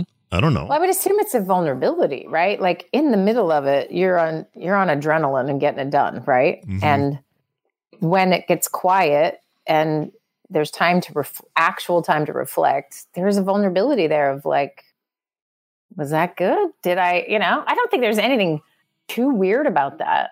It also sort of just shows that maybe you have some humility of like, I guess like the opposite arrogance would just be like, I nailed it. I'm amazing. I killed it. Yeah, exactly. Yeah. And not to say you can't feel some of that at all, but like to never wonder if people had a good time. I mean, that's some weird levels of confidence that I don't know, sound not great in some ways, right? Never thought of it that way. I just think it's a spectrum, maybe a little bit. Never thought of it that way before. That's a weird. That's funny. All this time later, I never thought of it as it would be. It's better than if I would have walked out of there going, "Bingo! You're welcome, everybody." It. Yeah. See you next year. Mic drop. Yeah. I don't want to do that. I don't want to be that guy. Nobody wants to be that guy. Nobody wants you to be that guy. Please don't. Yeah. But there's an extreme in any direction that is not good, right? The middle's maybe a little better, but there should be some self-doubt or some, and a lot of people hearing this might go, "Oh yeah. I have this with imposter syndrome where I am getting the accolades. People are telling me I'm doing a good job, but I don't believe them." Yeah. That's also on the flip side, it's the same thing of just feeling some vulnerability of if they really knew me, if they really knew all about me, they would know that I'm actually not capable of this, even though clearly they are capable. So this gets down to this question, and we'll get back to the emailer, of course, but what happened to all of us? Like, what was the thing that happened while we were being raised? And so what's interesting generationally is to sort of pay attention to I guess bigger strokes, the broader strokes of how people took the parenting style of the era they were raised in. But this guy's got kids in in their 20s, right? So he's got to be 40s, 50s. Yeah, it sounded like he said 50 or over 50. Over 50. Okay. I think so this idea being like, what was the parenting take on not smart grades, success, failure? Like how did that work, right? And then I'm going to make an assumption that that was not the era of everybody gets a trophy. That sort of happened. I don't know, what decade was that? That felt like early 90s. 90s. Yeah, it was like to a 90s early thing, 2000s. Right? Yeah, something like that. Yeah. So not a lot of like that type of thing going on. And then you get everyone gets a trophy, and then what are the ramifications of that? And then you get the sort of a higher emphasis, and this is maybe a little more modern in recent years, of just how does a kid actually feel about things, and checking in with their feelings and make more room for feelings, etc. And then every family is individual, right? However they've treated certain things. Right. So if you think back to, what was the message you got if you did well or didn't do well on a test? So everyone can do this.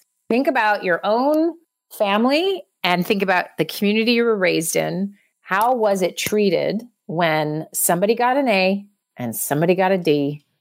What happened? How was it sort of socially significant? Et cetera, et cetera. And you can start to sort of piece in some puzzle pieces of like, oh, there's where I was born with how I feel about my things, right? And so you take this guy who his confidence is really shaken. And there's a couple things like not doing well in school, failing that particular class. And then the question is, am I dumb or not? That comes from what we would term a fixed mindset. And we're going to talk about what growth mindset is, but there's kind of these two mindsets. A fixed mindset is you do good at math, you are smart. You do good at art, you're an artist, right? Like it's very like categorically you're good or bad at something based on this snapshot of you in a moment. And if you think about how dangerous that is for children, right? So wherever your brain development is and your skill set lies at one moment is now the deciding factor for if you're good or bad. So that sort of moral labeling of good and bad with outcomes on, whatever a teacher wanted you to do is kind of freaky if you really think about it, right? So Carol Dweck is a researcher and she's written books about this. It's called The Growth Mindset, and the research on it is fantastic. They go in, they teach a group of kids who are failing math as seventh graders. And by the end of the year, they're all like kicking butt in math.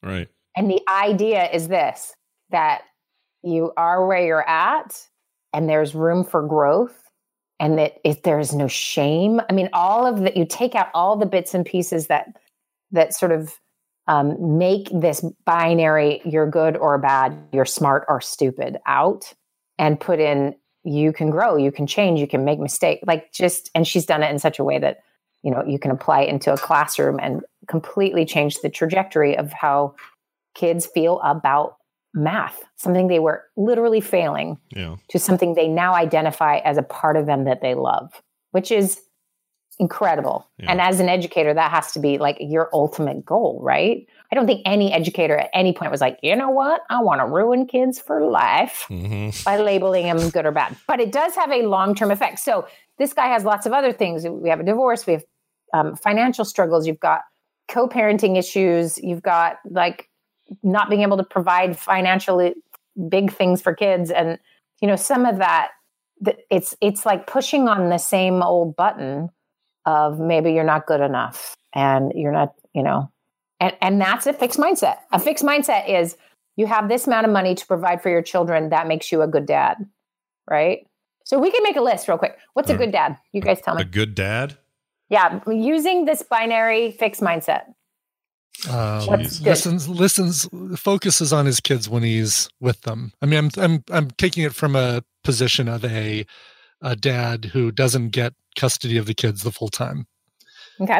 So listen, present when they're with him. Present when the kids are there. So not, all right, hey, thanks for coming over. Here, pop you in front of the TV, watch whatever you want. I'm going to be Thanks for coming over.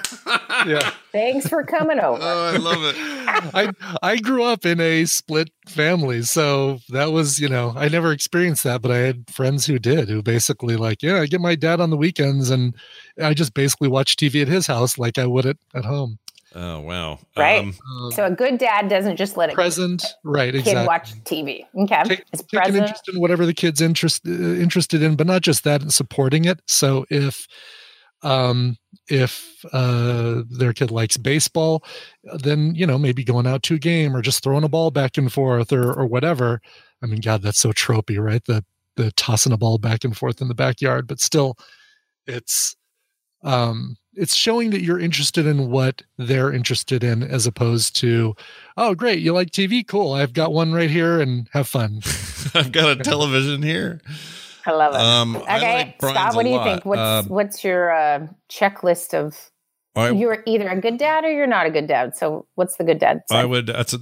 Brian's is so good because it covers so much. Like that's like such a huge percentage. That's why I got in first. Yeah, it's a good one. I mean, it really is so much of what parenting is. Like 90% of it feels like being there and actually listening, and not being concerned about your own stuff when you need to be helping your kids. But I think another one would be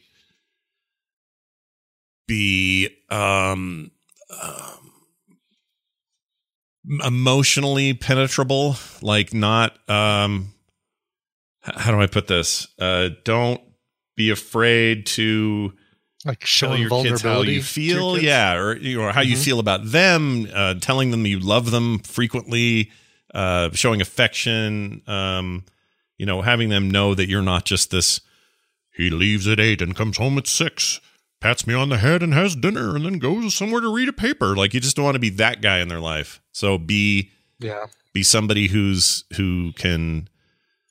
doesn't hear you say, how do I put this? Like, don't try and make the kids think that you're infallible, right? Show them that you, yeah, that you fail as well at things, and that you pull yourself back up. Yeah, exactly. That they're vulnerable to you already by default.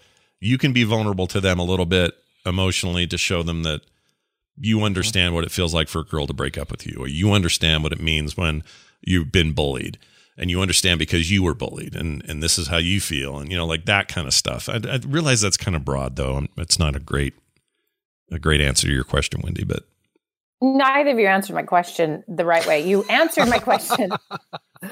No, you answered my question, the second question, actually, the right way, but I didn't ask that. I asked, though, what is the fixed mindset form of a good dad? You guys answered the growth mindset. So good job. You jumped right ahead to the actual good dadding, which is great. Oh, so what? But are you saying there's no such thing as the first one then? Star. Is that what you're saying? No, there is. Okay. It's I provide for my children. I take them to Disneyland once a year because that's what a good dad does. Or I throw a ball with them in the yard, but I am not emotionally connected to them. You know what I'm saying? It's a checklist that is based on, I don't know who taught dads that these were the things they had to do. Yeah. But some of them run so deeply because of that's exactly how you were raised. That is the expectation of your community or the training you had within your own family. This is what a man does, right? So you've got some of that. Now you guys are sensitive new age guys. So you're ahead of your game. Yeah. But truly, so that sort of that fixed mindset. So to even to take a moment and really identify, like, where's the thinking I have inherited come from? Mm-hmm. And you think it's just you. That's what we always think. Well, this is me. I think this. But you've always been influenced by something, right? So getting a little bit more clear about what that is. And this can be with work. This can be with parenting. This can be with lots of things. Like first getting a handle on what was I told made me good or bad?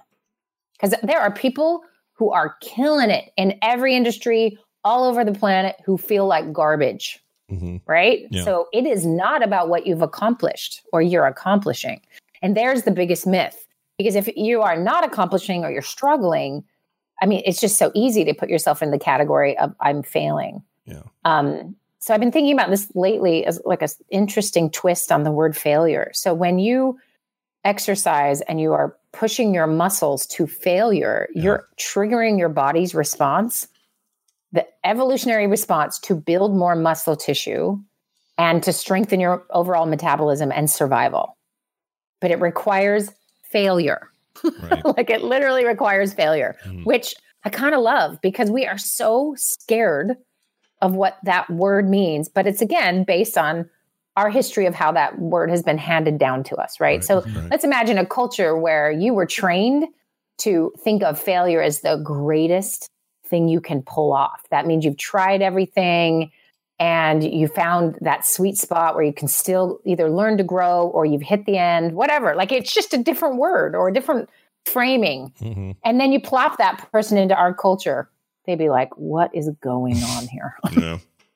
Yeah. Be very different. Okay. So now switching to your parenting, your ideas were great. And those are more growth mindset parenting in one way, right? Which is your emotional connection with your kid, your support of your kid is really important. They feel you're present.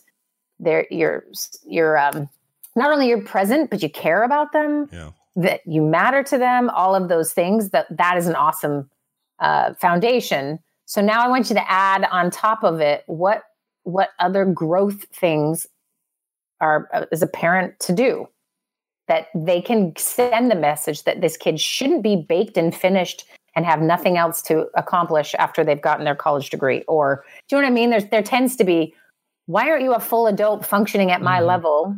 Sometimes when we talk to children and adolescents. Sure. So any thoughts on that, of parenting with a growth mindset, what that might look like? Oh, man.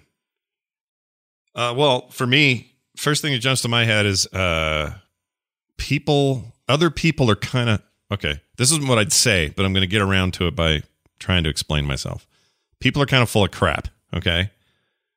And the quicker you realize that other adults who may look on the surface like they got it all going on are as fallible as anyone else, the better, so that you can just focus on yourself and not worry what the Joneses are doing at all. Because sometimes the Joneses are really up to some garbage, and they just don't. They're just putting on a show.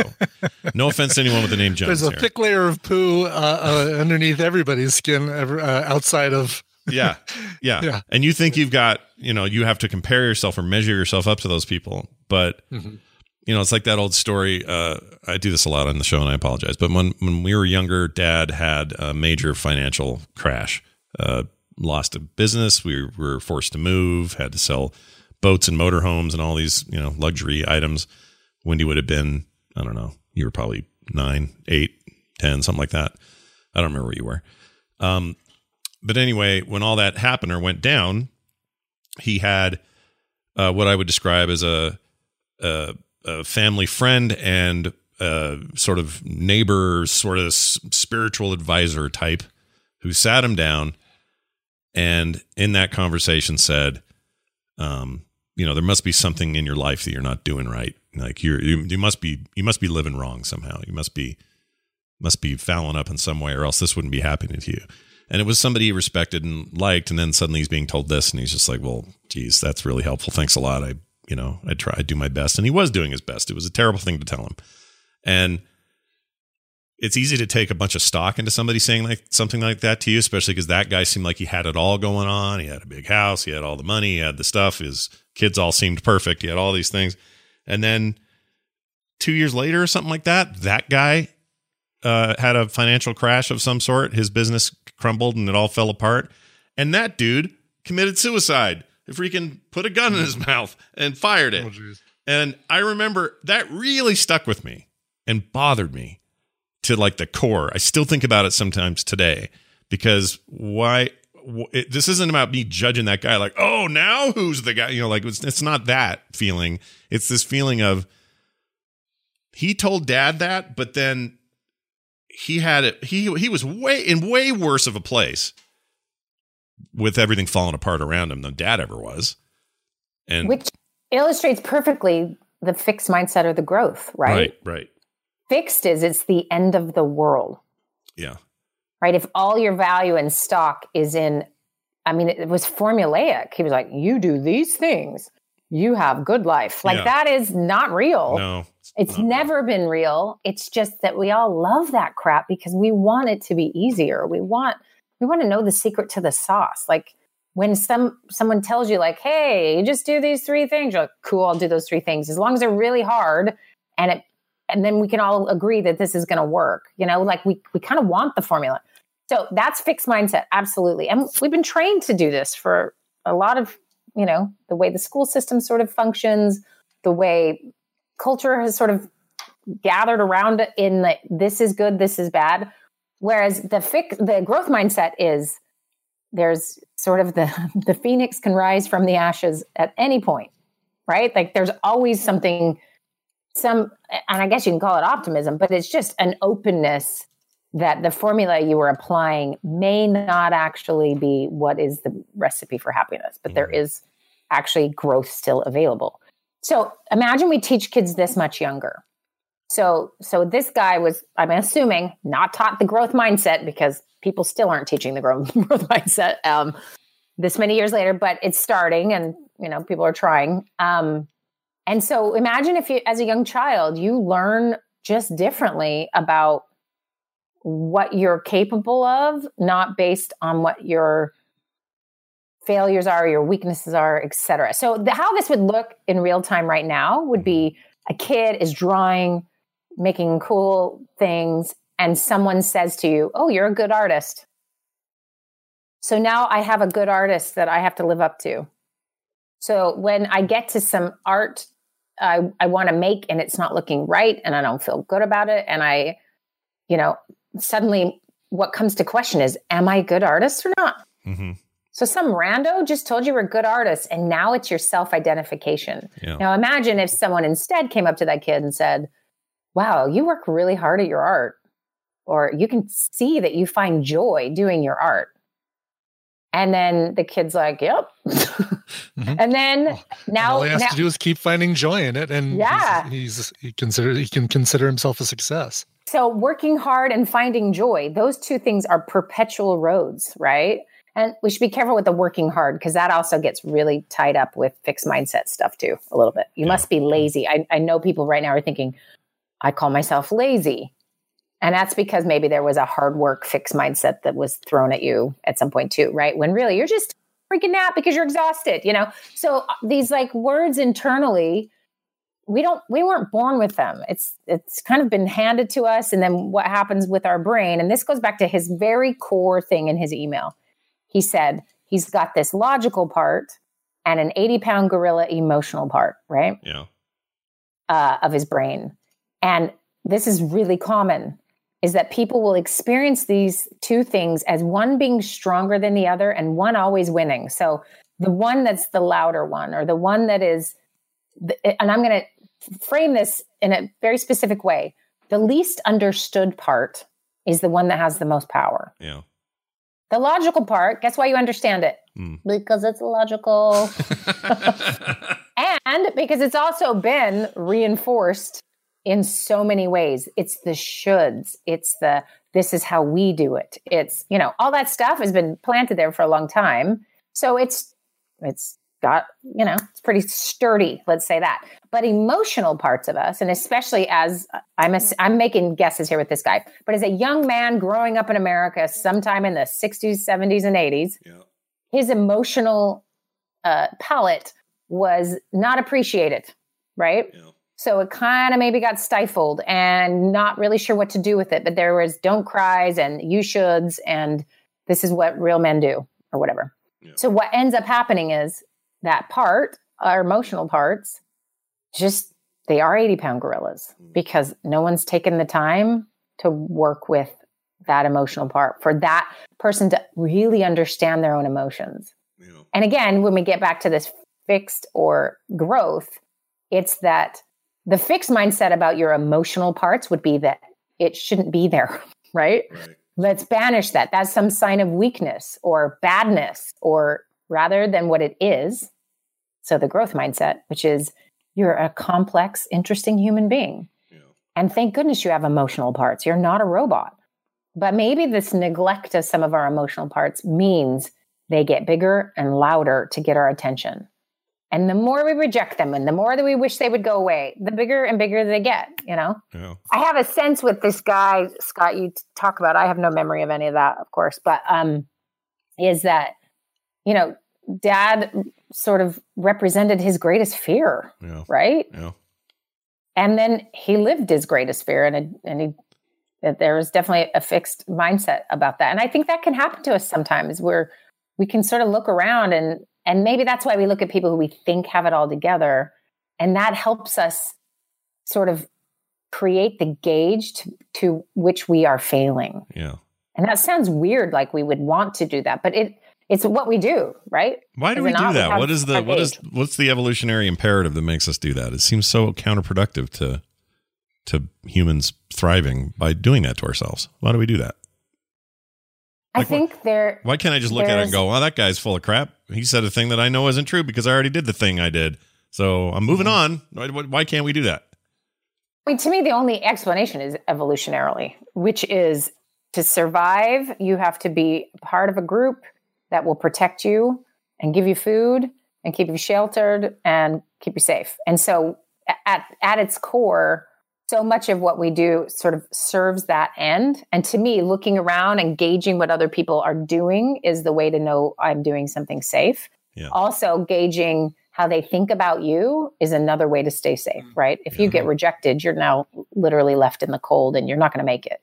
Yeah. So that conforming. And so our brain has absolutely been built around surviving in groups. Yeah.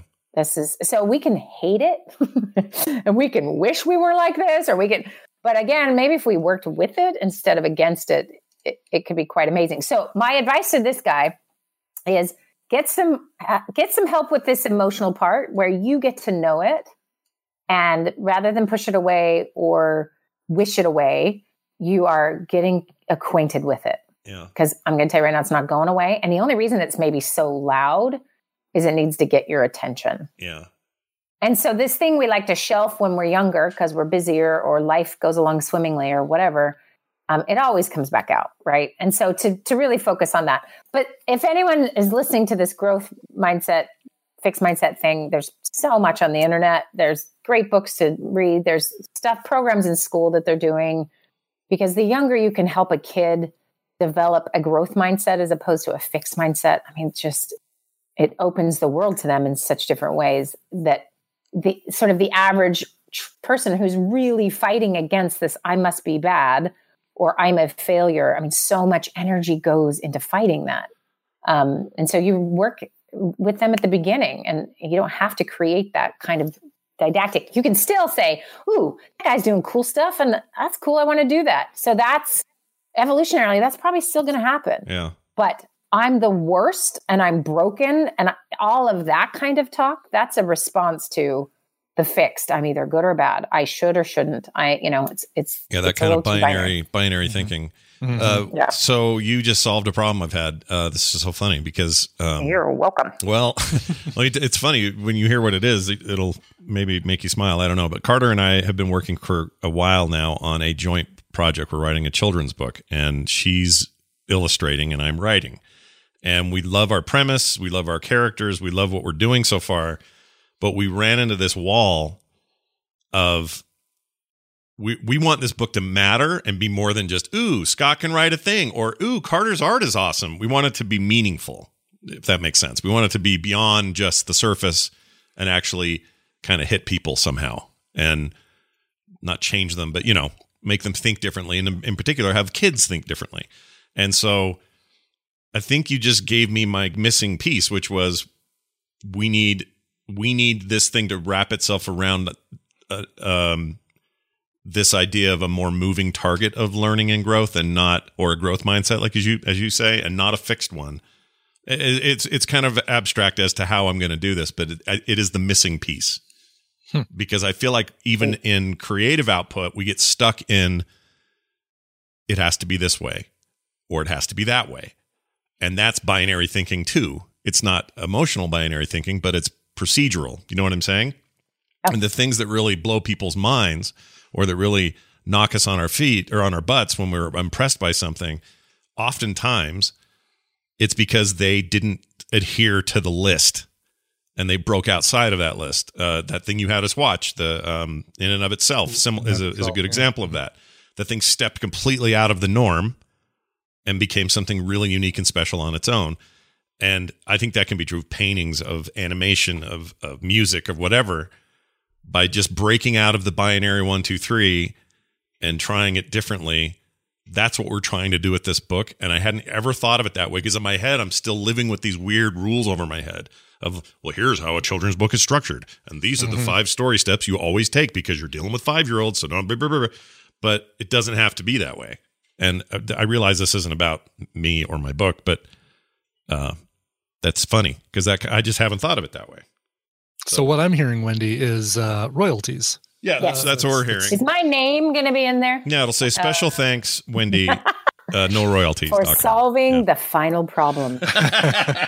Yeah. Great idea. Please and thank you. Well, I think that's awesome. Yeah, I think we've done good work here today, and I hope this person feels better about it. I also really feel for him in this position he's in of like, all right, I'm like, at the halfway point of my life, like literally, we always make fun of midlife crisis, but there is some crisis too, hitting a certain point and going, oh crap, I haven't done all the things I thought I'd do by now, or do I have enough time to do all the things I thought I'd do? Or, you hit those points in your life, and thankfully we can hit that point later and later because we live longer and longer now. But it used to be people would hit that. An entire episode on midlife crisis and change the name, please. We should. Let's do it. Let's do it. The midlife opportunity. Yeah, midlife opportunity. It needs a better word, but I hate the word crisis. The golden years. Call the midlife crisis. Call the midlife crisis line. Yeah. Yeah. Actually, if anyone has something along those lines, we can use as a jumping off point. But I have a soapbox I'd like to get on and talk about. Okay. Why not? So you know what we'll do? Here's a little homework for at home. If anyone has a adjacent question that might fit well with that discussion, send it in, and we'll find a jumping off point, and we can actually do that next week. That'd be cool.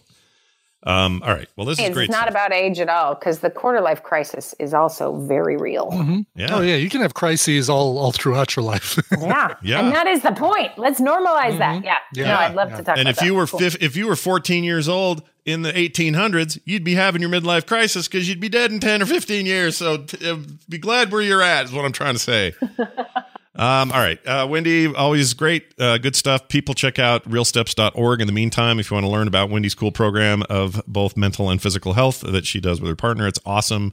It makes it sound like you're living with a lady and you guys are partners. That's not what I meant. But anyway, my Real Steps partner. Yeah. Her realsteps.org partner. It's awesome stuff. And I don't know when your new signups are, but soon, right? Yeah. Ish? May is going to be the next month. Okay. And there's so many. I know I keep saying this, but each time there's just new things coming up, and this next round's going to have some really, really fun things. And here's the thing about this, and this is something I didn't know that you guys have, and you never. I mean, it's not that you don't talk about it, but just like the community that has been created. I mean, I feel like it's just like this magic thing that happened, and I know it's just because people are awesome, but I didn't know that it would happen like that. Anyway, They are amazing and so supportive and incredible with each other that I just am in awe.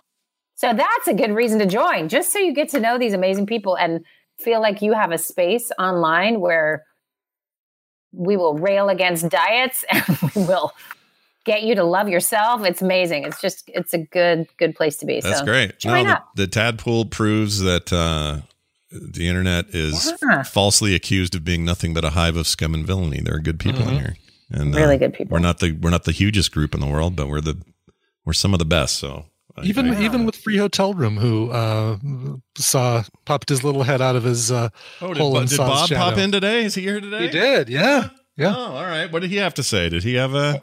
Is he saying we're talking too long again? He hasn't yet, surprisingly. But he did when I was talking about my dad and growing up in a split household. He says, that explains a lot, B. So, that's for so better great or for worse, I don't know. But drop that bomb and leave. Well done, Bob. Yep, exactly. We're going to call him Bomb instead of Bob anymore because he just drops little bombs. All right. Anyway, well, I look forward to our discussion next week. It's Crisis on Infinite Earths next week here on Therapy Thursday. Wendy, have a fantastic week, and we'll see you then. All right. Bye. Bye now. Bye. It really did sound like not that this would be a problem, but my sister's married and has 4 kids. She's not living with a partner somewhere. Just wanted to make that clear. Just so people husband's her partner. They sure are. That's Tina's my partner. It's a different kind of partner. Calling her my opposite sex life partner. Sure. There you go. All right. That's it for that. Quick mashup, and then we're going to end things. We have a little thing to tell you about here in a second, but let's play this mashup. This is called Like a Lollipop. Oh, boy. Great. After all that amazing Therapy Thursday, we lay this on you, whatever this is. So check it out. Enjoy.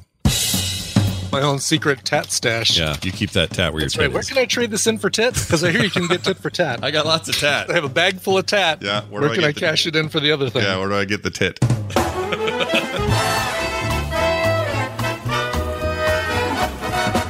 Ooh, this is extremely hard. Stick it in there and let's just, we'll just get a taste of it. Put it in there and I'll watch for it to pop. Yeah, I'm putting it in the other hole or anything like that. I closed my eyes and did it, so take that. Yes. I've never had a Woody. Just a small one. Oh, well, small ones are better than big ones. I feel like I'm not going to quite go that deep. Why not? Why would you not want that? Why would you not want that? Okay, I can't do it with anyone watching me. That's all I know, because it looks so stupid. You have We all look like dingleberries. You have to plank the couch to really get the full effect. Yeah, you have to lay down horizontally on this platform thing. It looks like a workout. Pop it into my mouth. Uh-huh. About half of them. I can't do that. My brother Matt, do it all day. He didn't care. The fact that they're coming and coming and coming and not stopping means you feel pressure of something that you're not able to keep up with. Yes, yes. Feel them coming slowly.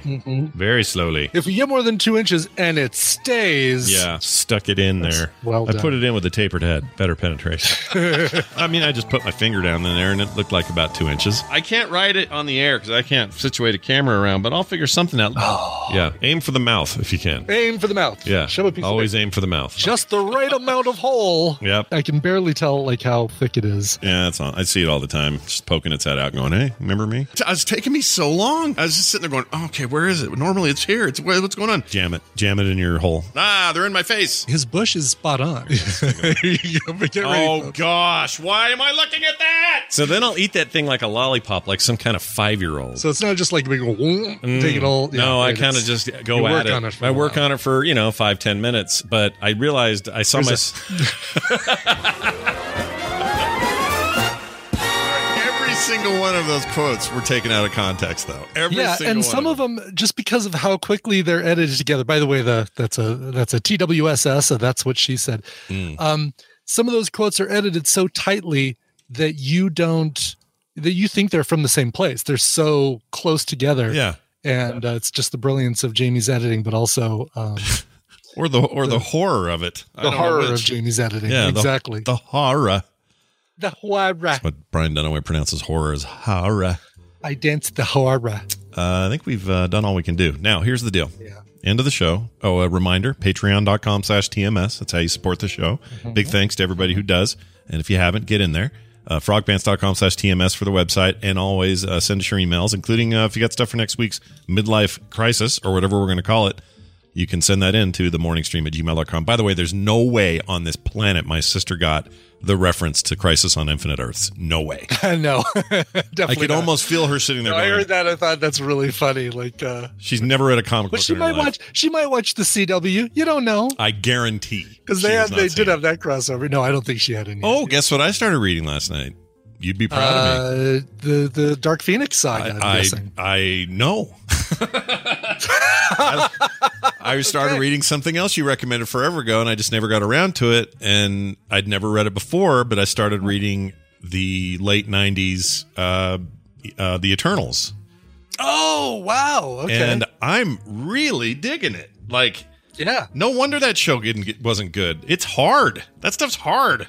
Like, how do you do it? Are you talking about, the Eternals or the Inhumans? I'm sorry, Inhumans. I say Eternals? Okay. I meant the Inhumans. Yes, you said Eternals. The movie's coming out later this year. It better be good. Yeah. It better be. But the Inhumans. Inhumans is hard with the big dog and all that. Like, it's hard. Yes, Lockjaw and Crystal. It's hard to convert that stuff, but man, is that comic good. I didn't know it was Jay Lee who did all the stuff in that run, and I love his art, and gosh dang, dude, it's so good. I got bumped. I mean, where the show failed is that the very first thing they did to the Inhumans is take away their powers and make them humans. Yeah, and so it's like, that's so dumb. Oh, well, this is dumb. It's like, great. All right. It's so dumb. But Black Bolt is such an interesting character in the comic. Just everything about coaster it. Too. I'm really indigging it. I'm indigging it. You're indigging it. I'm indigging it. After that, Dark Phoenix. That's what's happening. All right. There you go. Cool. So that's it. Okay, so here's what we're going to do. After the show today, during the post show, and this is just a warning to anybody who doesn't want to get any spoilers for America's Next Top Podcaster, we're going to be talking to one of the contestants, and this is for an upcoming episode where they get interviewed by us or they talk to us on the show. So I'm just just a warning that if you don't want to hear that yet, then don't listen. It gives you a very good hint as to who might still be in the competition. Yeah. It turns out it literally tells you who's still around, and maybe possibly who isn't. So we're just warning you now that that's going to happen after the show today. Okay. If you do stick around, then you'll want to, and you're okay with spoilers, then you'll want to go to tiny.cc/ANTP guest. Yeah. That's ANTPGUEST, all lowercase. And you can rate this person's appearance on the show, and it will have some effect on their score for the next judging episode. So, and if you all are cool, for those in the chat are willing to hang around, you can like directly vote like today. Like after you've heard this, you can go and leave your thoughts. So, but it won't. But again, once you click that link, there's a drop down. If you look at that drop down, you'll see exactly who's still left in the competition. Yeah, so just know that. Yeah. So there you go. So be aware.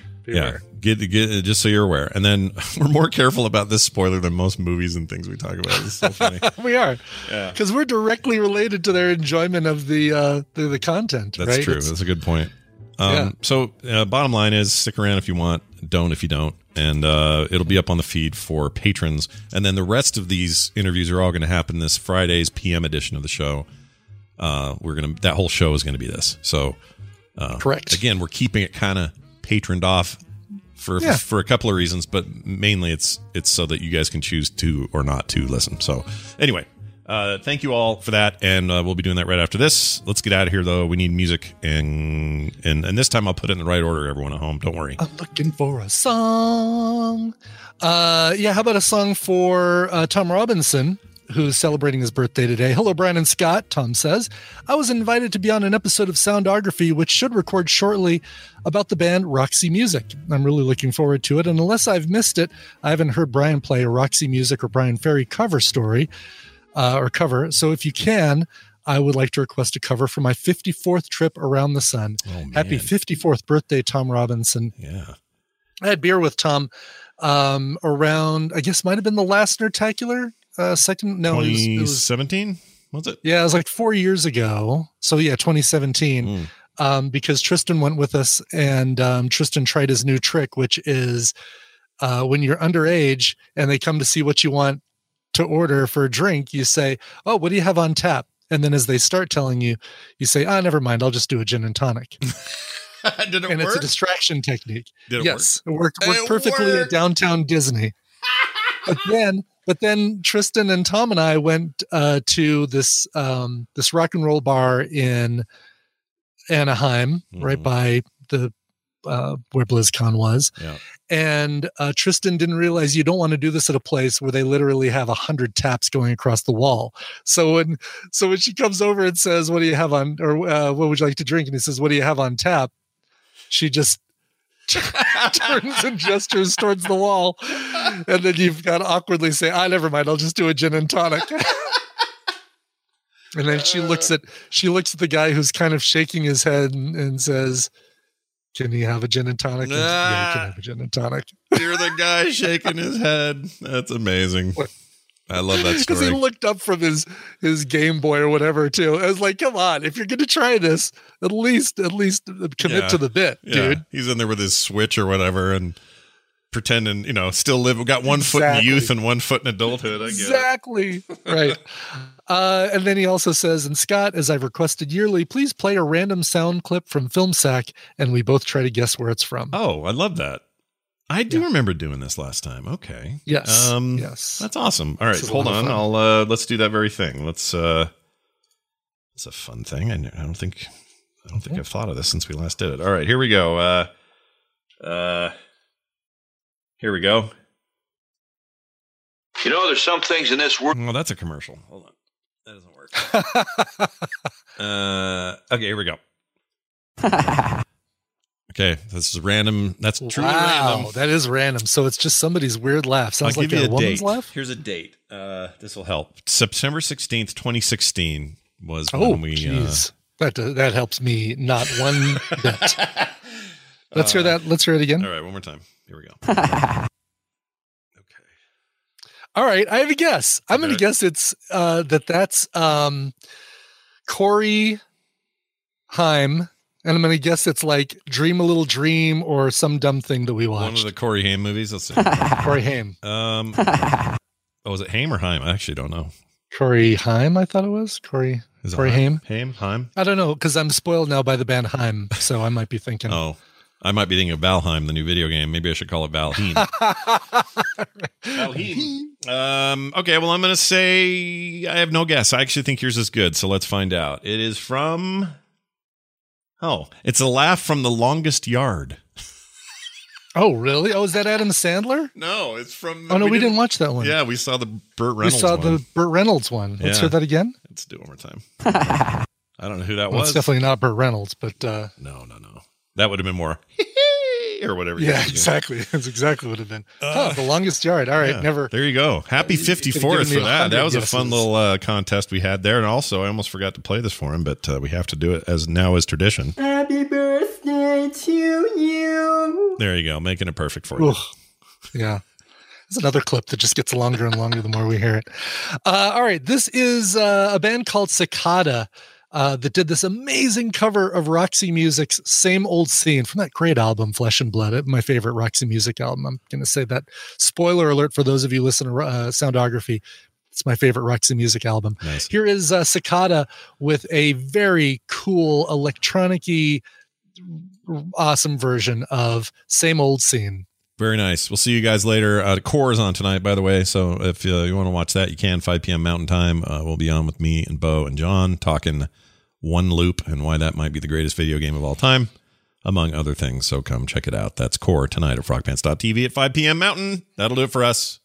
We'll see you guys on PM tomorrow.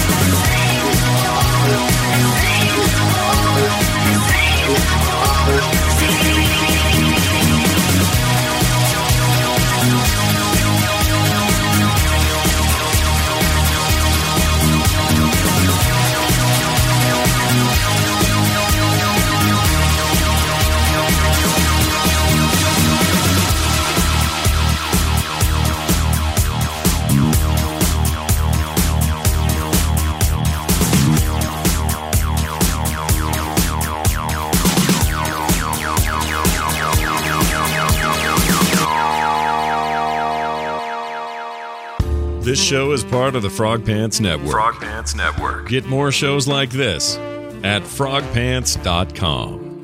I can't pretend to know what we're dealing with here. Hey, it's Paige DeSorbo from Giggly Squad. High quality fashion without the price tag. Say hello to Quince. I'm snagging high-end essentials like cozy cashmere sweaters, sleek leather jackets, fine jewelry, and so much more. With Quince being 50 to 80% less than similar brands.